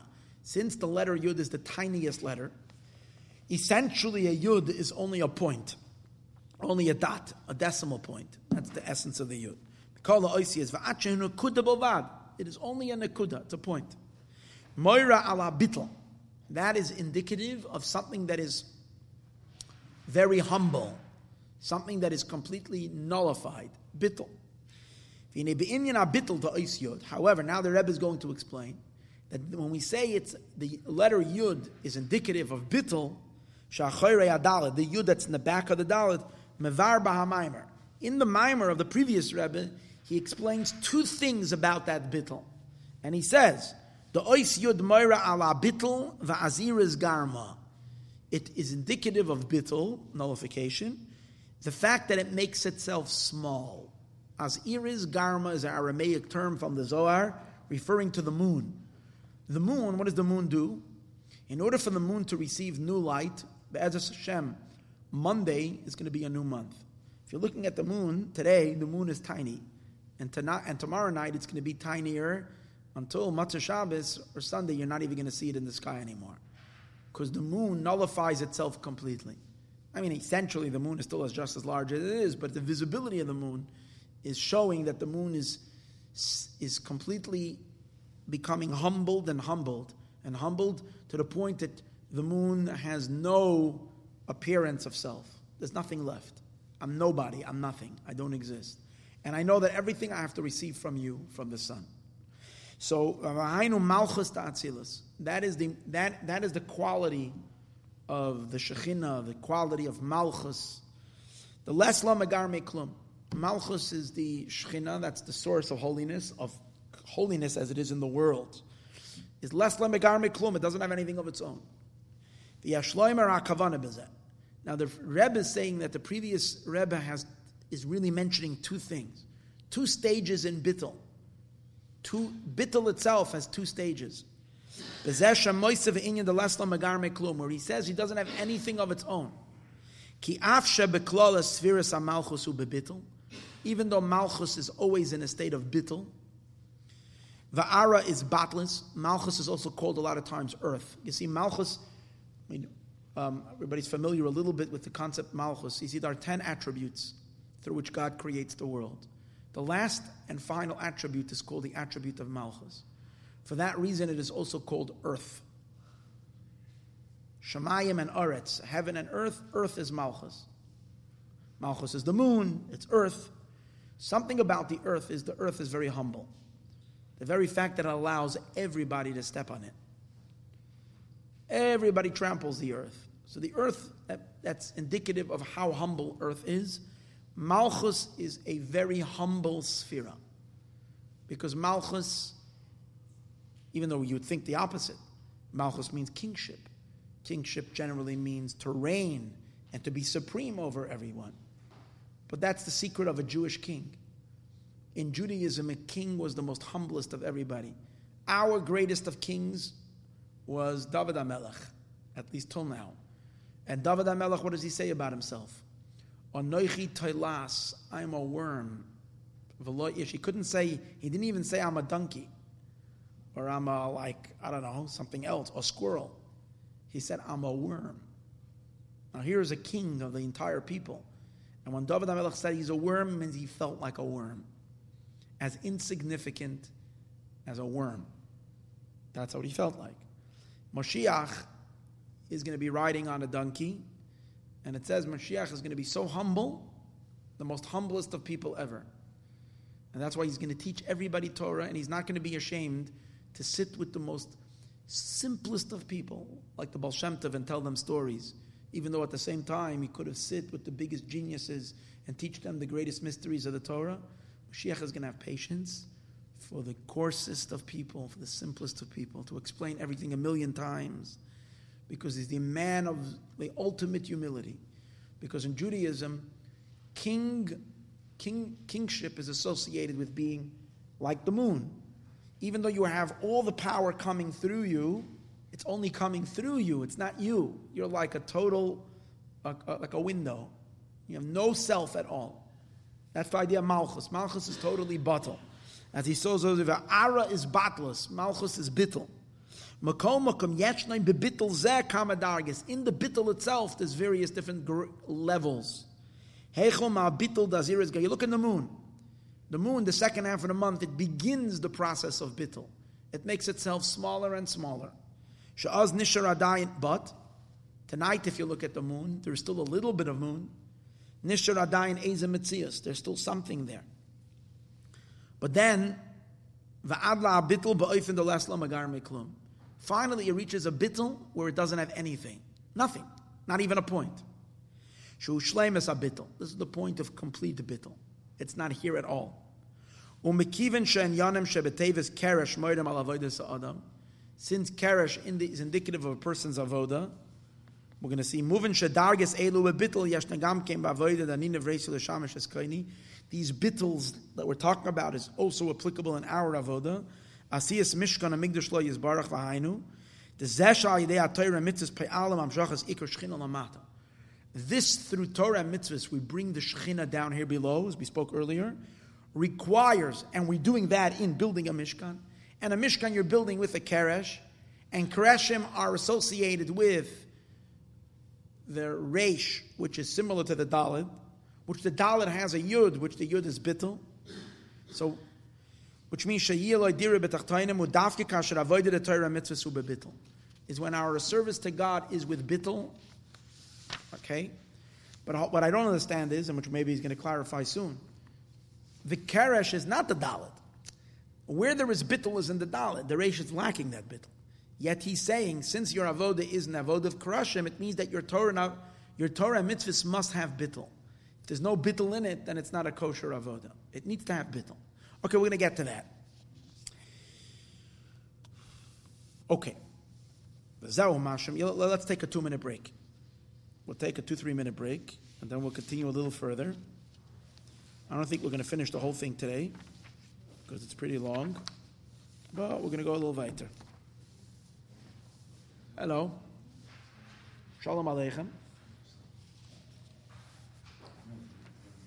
That's nice. What's the visit for? Oh, nice. When? Where? Oh, so nice. So you came here first? So you flew directly here and then from there? Yeah, then I'm going to go there and then New York. So you're moving back. Yeah, moving back.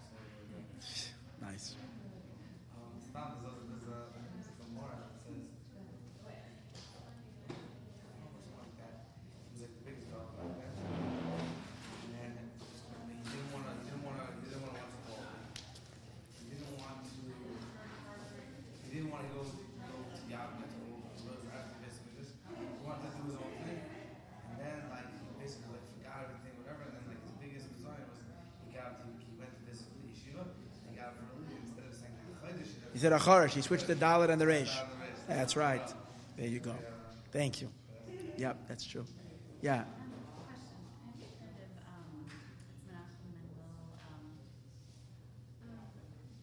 Of Kutsk? Rimanov, yeah. Ramendel of Rimanov, for sure. Have you heard of like lighting candles? For his yard site. Is it for his yard site? No, or just lighting candles for him and mentioning his name. Yeah, for 40 days. That I haven't heard, but I know that lighting candles for him is a big schus. I don't know, however, 40 days I've never heard. So you heard it in general, but Yeah, I heard of Ramendel of Rimanov lighting candles for him. Yeah, yeah. Thank you very much. Good. Take care. Good Shabbos.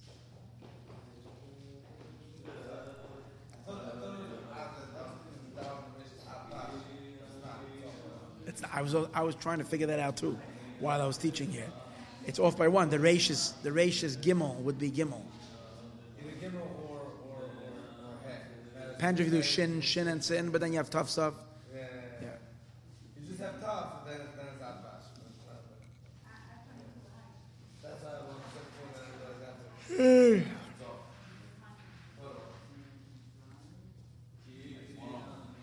want cholent? There's cholent there. Yeah.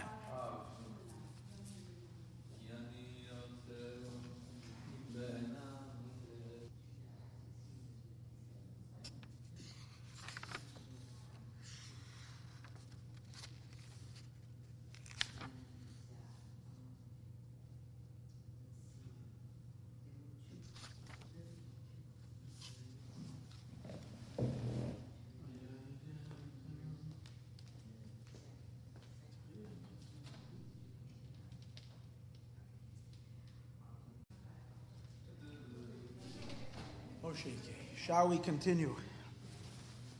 And it's interesting. It looks like, just by looking a little bit ahead, as I mentioned earlier, I didn't get a chance to prepare this shir, so I'm just learning it with you for the first time.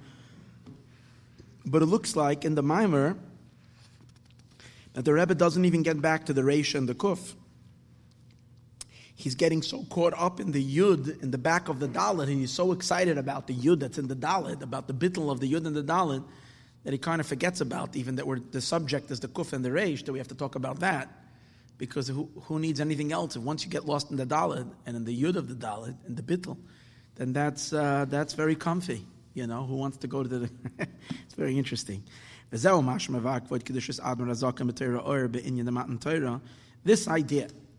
that the bittul, that you need to have the bittul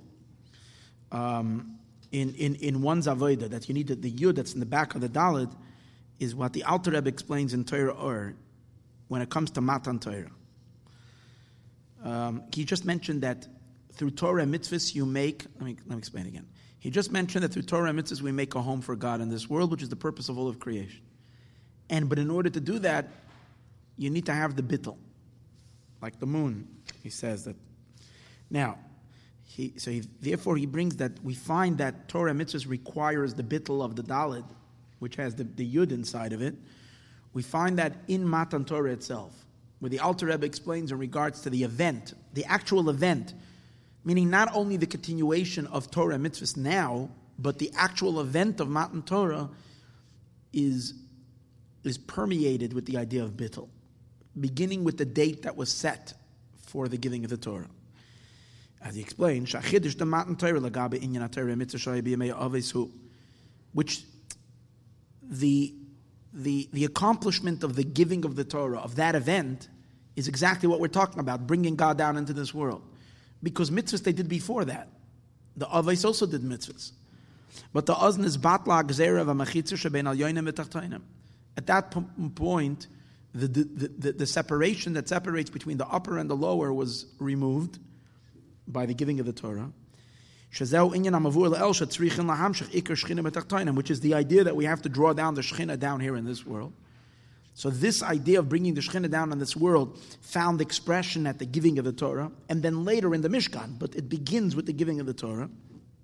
So we find that over here a pre-qualification was bittul. That's why the date that was set was a time of bittul. What's a time of bittul? It's going to explain that Rosh Chodesh is the bittul moment. Because Rosh Chodesh is when the moon is in its smallest, to the point that it completely disappears on Erev Rosh Chodesh. And that's when Torah is given. Even though the Torah was given later in the month, on the 6th or 7th day of the month, but the day of Rosh Chodesh was the day that they came to Har Sinai. And the Pasuk emphasizes, Bayoim Hazeh, on this day, Ba'u Midbar Sinai. They came to reach the place of the giving of the Torah, and the negotiations began right away. Was because, on this day they came to Midbar Sinai, V'darsha Razal, and the sages expound, Shekor al Rosh Chodesh. The sages say it's referring to Rosh Chodesh. She'ena Moven, it's not understood, Luma Nikra Rosh Chodesh, because of Zeh, B'loshem B'yem Hazeh. How come the Torah why does the Torah say, Bayom Hazeh, on this day, they came to Midbar Sinai? It should have said, and we don't know which day it is. The sages have to say, they learn it out, that since it says Bayom Hazeh, on this day, and another pasuk says about Rosh Chodesh, it refers to it Hazeh, so we learn out that it's Rosh Chodesh. Why did the Torah have to say that? The Torah could have been much easier on us and told us clearly. Berishain l'chodesh, like it says many times, b'sheni l'chodesh. Could have said berishain on the first. Shekodesh chodesh she'enim uven lama nikra rosh chodesh because of zeh b'loshen b'yom hazeh. Why does the pasuk refer to Rosh Chodesh with the name b'yom hazeh on this day? So the Alter Rebbe explains. In Torah Or he explains by first prefacing Ashaychas the Matan Torah Bo Midbar Sinai. Shaz Hischel in the Matan Torah Rosh Chodesh. He explains that why Matan Torah begins on Rosh Chodesh. And he bases it on what Chazal say, Yisrael Moinen L'Levana, that the Jewish people count to the moon. That means there's an intrinsic connection between the Jewish people and the moon. That means that the quality that the moon possesses, we the Jewish people also possess. Just like the moon has a lot of light, beautiful light shining from the moon, illuminating the sky. Yet, it recognizes it doesn't have any of its own light. It knows, it's very humble about its light. It knows, and it's not ashamed to say, it's not my light. I'm just reflecting something else. So too the nature of a Jewish neshama is that it's in a state, it's bittul to Hashem. It's nullified to God. The lesloi megarmein klum. The Yid knows that he doesn't have anything of his own. And this is the connection of Matan Torah to Rosh Chodesh. This idea of Levana, that the moon doesn't have anything of its own, finds its strongest expression, because there is, if you look at the moon in the middle of the month, you don't see the bittul. Quite on the contrary, the moon is really, really powerful and saying, look at me, I have a lot of light. But this that the moon doesn't have anything of its own, where is that apparent? Where is that seen? Where is that visible on Rosh Chodesh? Because when the moon is born, the new moon, which is Rosh Chodesh, it's only a point, a dot. And that even that point was preceded by its not even being there, not even a dot. And how does the moon how is the moon born? Al yedei zeh, through this that the moon tells the sun, listen here, I'm penniless, I have nothing. Sherega lifnei amoyled, a moment before the birth, hu behelam v'hester. It's not like the moon goes down to a tiny sliver and then continues back up. It reaches a point when it's not there in the sky at all. Gone. It's not in a state of existence at all. It's not even a point. It's nothing. And that's why we also say that Shaul HaMelech said to David HaMelech, Machar Chodesh, not Shaul, Yonasan says to David HaMelech, tomorrow is Rosh Chodesh. You're going to be remembered, because your seat is going to be vacant. Yonasan tells to David, tomorrow is going to be Sudas Rosh Chodesh, and you're not going to come to the meal. And my father Shaul is going to ask, where is David? Why is he going to ask where you are? Because you're not there. It's like the teacher who takes attendance, and the only kids that are mentioned are the kids that are not there. The kids who show up every day to school, they're never mentioned. The teacher never says their name. But when you're not there, oh, where's Chaim Yankel today? So what do you see? Sometimes the only way you can be somewhere is by not being there. By not being, then you're noticed. Then you're not being. So, well, why does Yonasan say that to David HaMelech? Because, on the deeper level, why is he saying that to him? Because David is Malchus, David is the moon. And he's telling him, tomorrow is Rosh Chodesh. That means tomorrow there's going to be a new David.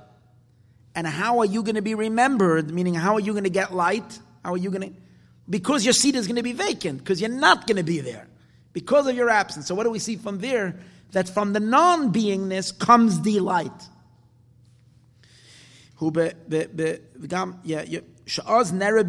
That's when you see. So on Rosh Chodesh you see, she doesn't have anything of her own. That's why the giving of the Torah is on Rosh Chodesh. In order to be able to receive the Torah, we need bittul. Here's the idea. The Jewish people without bittul are useless. All of our power lies in our bittul, including the Torah, which is our main power that we have in the world. It's all connected to the bittul. Ubittul betachlis, bedafka, and total bittul. Not only the bittul of making oneself small, because Erev Rosh Chodesh, the moon isn't small, the moon is not here. That's similar to the moon that becomes a nekuda at the time of the molad. Elo bittul betachlis, total bittul. Like the moon is a moment before the molad, before it's born, it's nothing. On this day, on Rosh Chodesh, the day of bittul, on the day of bittul, this is the day they came to Midbar Sinai. Because the preface of Matan Torah. In a manner of being able to receive the Torah, that the Torah should have an effect in connecting God to the lowest of worlds. That's the chiddush of Matan Torah, which later translates in the Mishkan, that we can bring God into the material, into the physical. To make for Hashem a dira, it requires the work which has bittul in it. That's the bittul. That's why who else? Another major player. Another major player is who? Who's the other major player? The other major player is Moshe. And what's Moshe? Also bittul. Another major player is Har Sinai. What's Har Sinai? Smallest of mountains. Everything connected to the giving of the Torah is connected to humility and to bittul. The day, the time, the place, the person, everybody, everything is bittul. The fisha Moshe betachas bittul, like Moshe is in a state of ultimate bittul. Moshe kasav ish Moshe anav ma'oid. Moshe was extremely humble. Mikol adam ashal pnei adama. Anav hu inyan ani. The idea of anav, being humble, is the idea of being poor. Kemavu b'reishes chachma. The same word. Poverty, meaning not having anything. It's not just bittul. Moshe is not only bittul, but the bittul of the dalid, the bittul of the poor man. And because of Moshe's bittul, the Torah came through him. But this will also understand why Rosh Chodesh, which is, so again, what's the emphasis on the Torah being given or being initiated on Rosh Chodesh? It's because this is a day of bittul. That's the reason why it's called B'Yom Hazeh. Because B'Yom Hazeh is as a result of the extreme bittul of the day. B'Yom Hazeh, the reason why it's called B'Yom Hazeh is because the bittul is, why? Mashra Chodesh Nikra B'Kasav Zeh B'Loshem B'Yom Hazeh.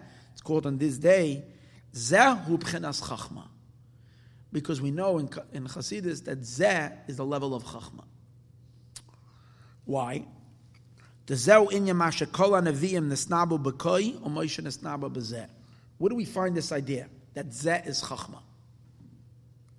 Because the sages say an interesting thing. They say all the prophets, when they prophesied, they used the term Ko Amar Hashem. Moshe Rabbeinu was the only one who, in addition to the word Koi, which he also used, adds a word called Zeh. Zeh hadavar ashatziva Hashem. This is what God commands. Simple meaning is Ko means something like this. Zeh means crystal clear. But the deeper meaning is because Zeh is associated to receiving from Chachma. Chachma sees the emes as it really is. And the reason is simple. I think so. So far he didn't say it, but I'm just imagining the idea is based on other things that we've learned in the past. And that is that Chachma, in Chachma, God's light is shining as it is. Once you're getting into Bina, Bina is already a translation. Bina is already you describing it. Bina is trying already to define something. Chachma is allowing the light to be as it is. Chachma is the first, in a person's experience, what's Chachma? Chachma is the first epiphany of an idea. It's where the light is in its original. Bina is already trying to give words to it, trying to define it, trying to express it in details. That's already it's already translating it. It's not Zeh. So Moshe Rabbeinu, who's receiving his essential level as Chachma, And that's why he was also total bittul koyach ma, which is chachma. His level is zeh. Ki inyane shel Moshe hu b'chinas chachma. Good. So that's what zeh means. Zeh means chachma. V'yoim, now we say bayoim hazeh means the day of chachma. Okay. If zeh is chachma, so bayom hazeh means the day of chachma, which is Rosh Chodesh. Why is Rosh Chodesh a day of chachma? We'll see in a minute. It means the yom doesn't only mean a day. It means, day means daylight. So, yom really means an illumination. An illumination of Chachma is called Yom Hazeh. The Yomu or Vigilui.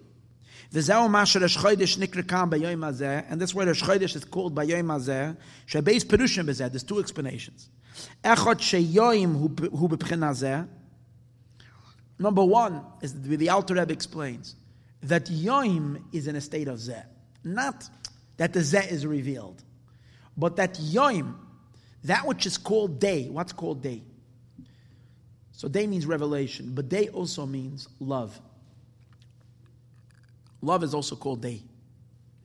Yes. Why? Because, I'll tell you why. When someone loves someone, it causes you to open up towards them. You're open, you reveal yourself to them. When a person keeps a distance, it means that, love opens you up. And that's what day means. Day means you're light. You're revealing yourself. But here's the idea. Yom Hazeh means that the love should be a humble love. A lot of times when a person serves God with love, or in any relationship, when you have love can have a lot of ego in it as well. A person's love can be all about me. In other words, when a person is loving someone else, their love can be, I love you. So the you is very, very insignificant. Or it can be, I love you. The you is huge. And the I is not felt so much. So when you're saying, and here's the idea, Yom Hazeh means I love you. The you is big, in terms of God, with the Yid, with Hashem. God is very big.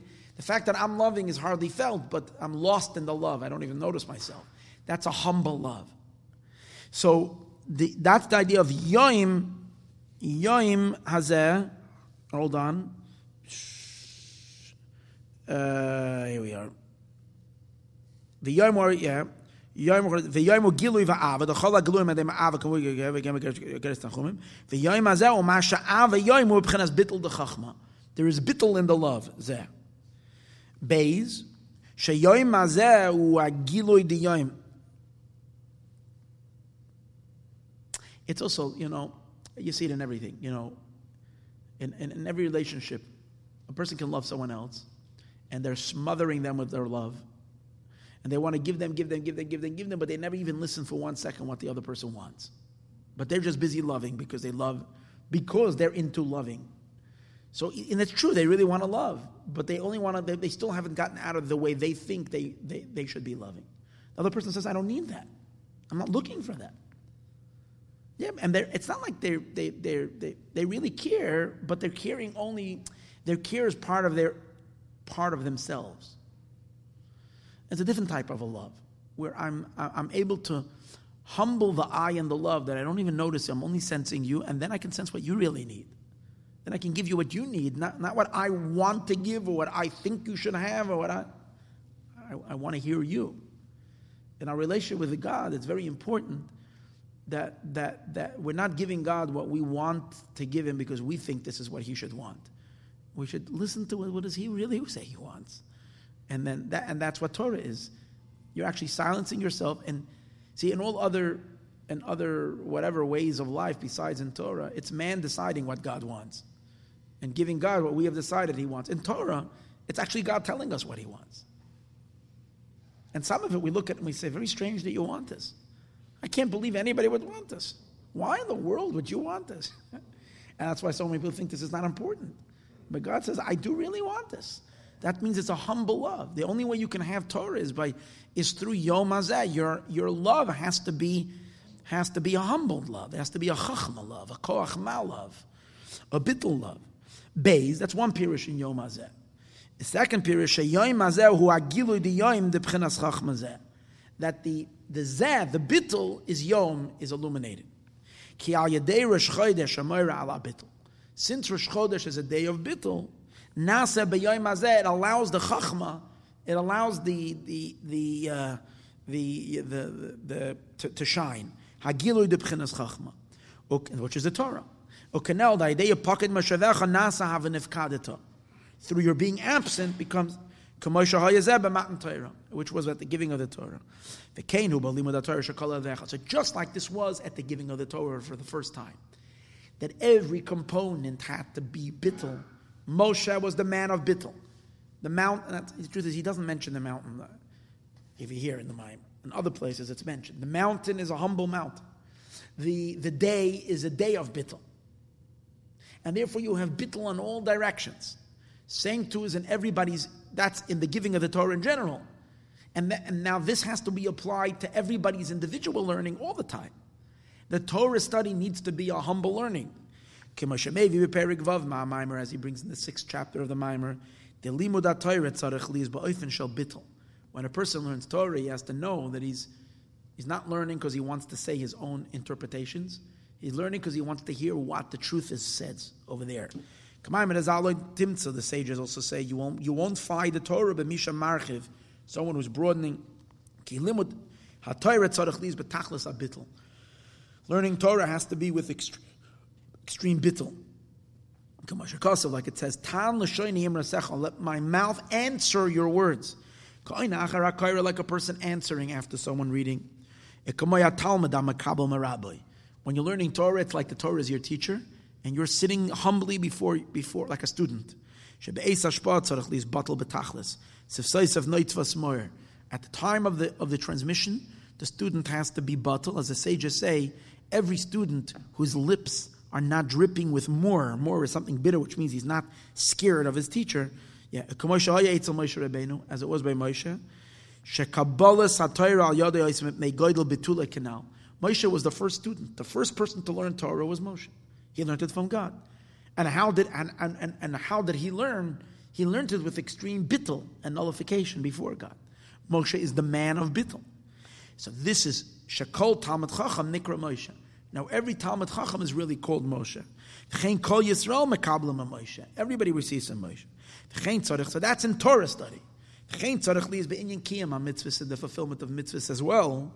Shekiyumam Tzarech li is the main power in our doing mitzvahs needs to be because God commanded, not because I like doing them, because I think it's nice. It's because I agree, or I think this is a wonderful way of living my life.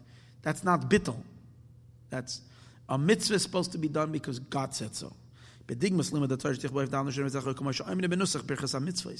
Like we actually express in the blessing of a mitzvah, asher kidishanu b'mitzvah, which means he's sanctifying it with his mitzvah. Shekiyumam, why am I doing it? Because he's commanding us. Mitzvah Hashem. Shezau inyan bittul. This is the idea of bittul. The less lame megar me klum. Rak Torah Hashem, a mitzvah Hashem. It's not my own ideas. It's the Torah of God. It's the mitzvahs of Hashem. And that is all. When we act this way, we are a healthy dalid. We have the yud behind us. We have bittul. And then we are recipients for God's light. And we can each be like the moon that shines the light of us, shines the light of God in the night of darkness of this world. But we need to have bittul.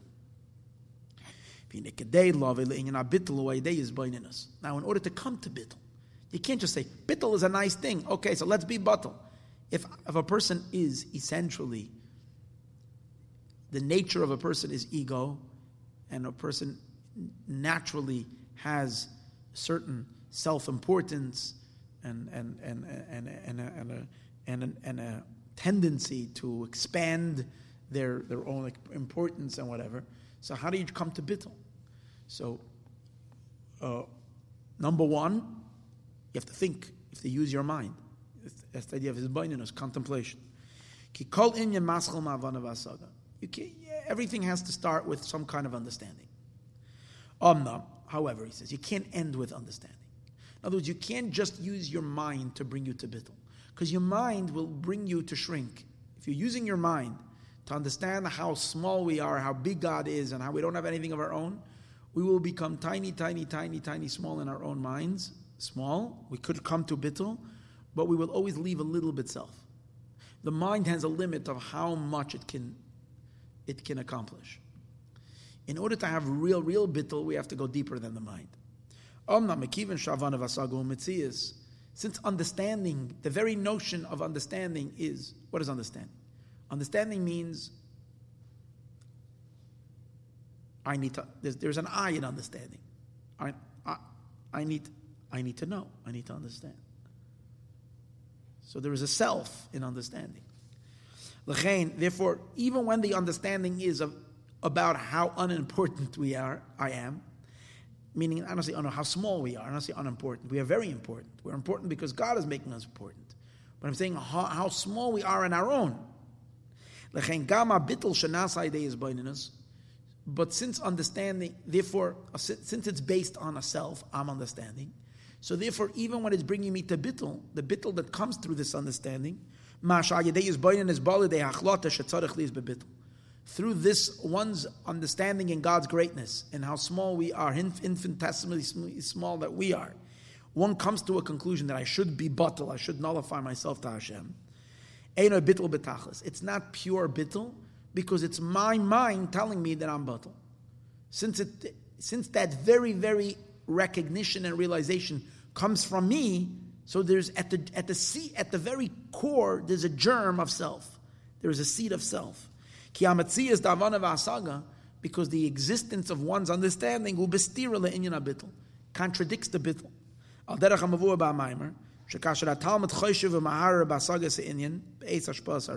An example. When a student is sitting in front of a teacher, it says that the student is not supposed to try to explain it in their own mind. The student is supposed to just hear the words. What is the teacher saying? And memorize the words. Afterwards, they can start exploring and understanding. If the student is going to try to understand while the teacher is teaching, they're going to lose focus on what they're teaching, because I'm suddenly got lost in what did he say? And I'm starting to like feed it through my own understanding and my own, then I'm going to lose it. That's not called being an empty vessel. An empty vessel means clear everything out of my mind, let me just hear the words. An empty vessel. So the same is also over here. If my bittul is based on me understanding that I'm batul, so that little bit of understanding, which is self, is contradicting the bittul. And that's why the bittul that comes through contemplation is always going to be a noisy bittul, which is like, example for that is like when you're burning wood, it's being batal. The wood is being batal, but it makes a lot of noise. And that's not real bittul. Someone who's batal, but he's making a lot of noise that everybody knows that he's batal. See how batal I am? I'm letting the whole town know how batal I am. It's a very, very noisy bittul. Because the real bittul is the bittul of oil. When the oil is burning, it's quiet. No one even notices that there's oil there that's burning. It's so quiet about it. That's real bittul. So he says the bittul that comes from one's understanding is noisy. It's external. Now it's an important, you need to have this. You have to start with something. It's an introduction to the real bittul. It's a silent bittul, the bittul of chachma, not contemplation. Just like the two levels we spoke earlier. When the moon makes itself small, is an introduction and a preparation for the moon not being there at all. Two levels. Over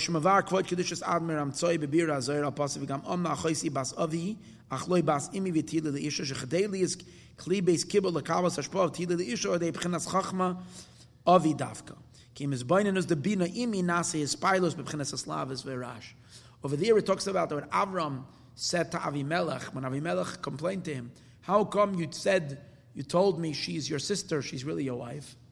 So Avram says, she's really my sister because she's the daughter of my father, but not my mother. Because Haran and Avram came from Terach, but they came from two different mothers. Terach had two wives. Haran was the daughter of one, and Avram was from the other. In any case, but what is the deeper meaning? So the Mittler Rebbe explains that when Avram is saying like this, she became my wife, she later became my wife, but she's really my cousin. What he's saying is like this: in order to be a wife, what's a wife? A wife is a keli, is a vessel. She's a makabel. In order to be a vessel for godliness, to be a wife, you have to receive bittul from who? From your father, not from your mother. Because from your mother is bina, father is chachma. When the bittul is coming from bina means understanding, there's going to be a little bit of self there. Because it's I'm understanding. I'm understanding that I have to be bittul. So there's me in that bittul. It has to be a bittul of chachma. Chachma is not me. Chachma is bittul. Total bittul. It says, therefore, it's when you have a bittul coming from the mother, you're not a wife. Because then the bittul is a noisy bittul. You can't receive it. You're excited to be bittul. You're not a keli reikon, not an empty vessel. The inyan bittul, the keli reikon, the real bittul, to be able to receive it and to retain it, chachma avi dafka. Shespilas the chachma inyan shiftless. Laniachas atzmai, levatalas atzmai, bikol v'kol. How do one access that? He's not clear. He doesn't say why. How? He says it's a higher bittul. It's not through understanding. It's just through. Which one? How? I don't know. Okay, we're going to leave it over here because there's a lot more to explain and a lot more to learn. Next week we're going to continue learning more about how deeper this bittul goes. An empty vessel. And that's the secret of being a dalid. And when you're a dalid, you can make a mishkan. Okay.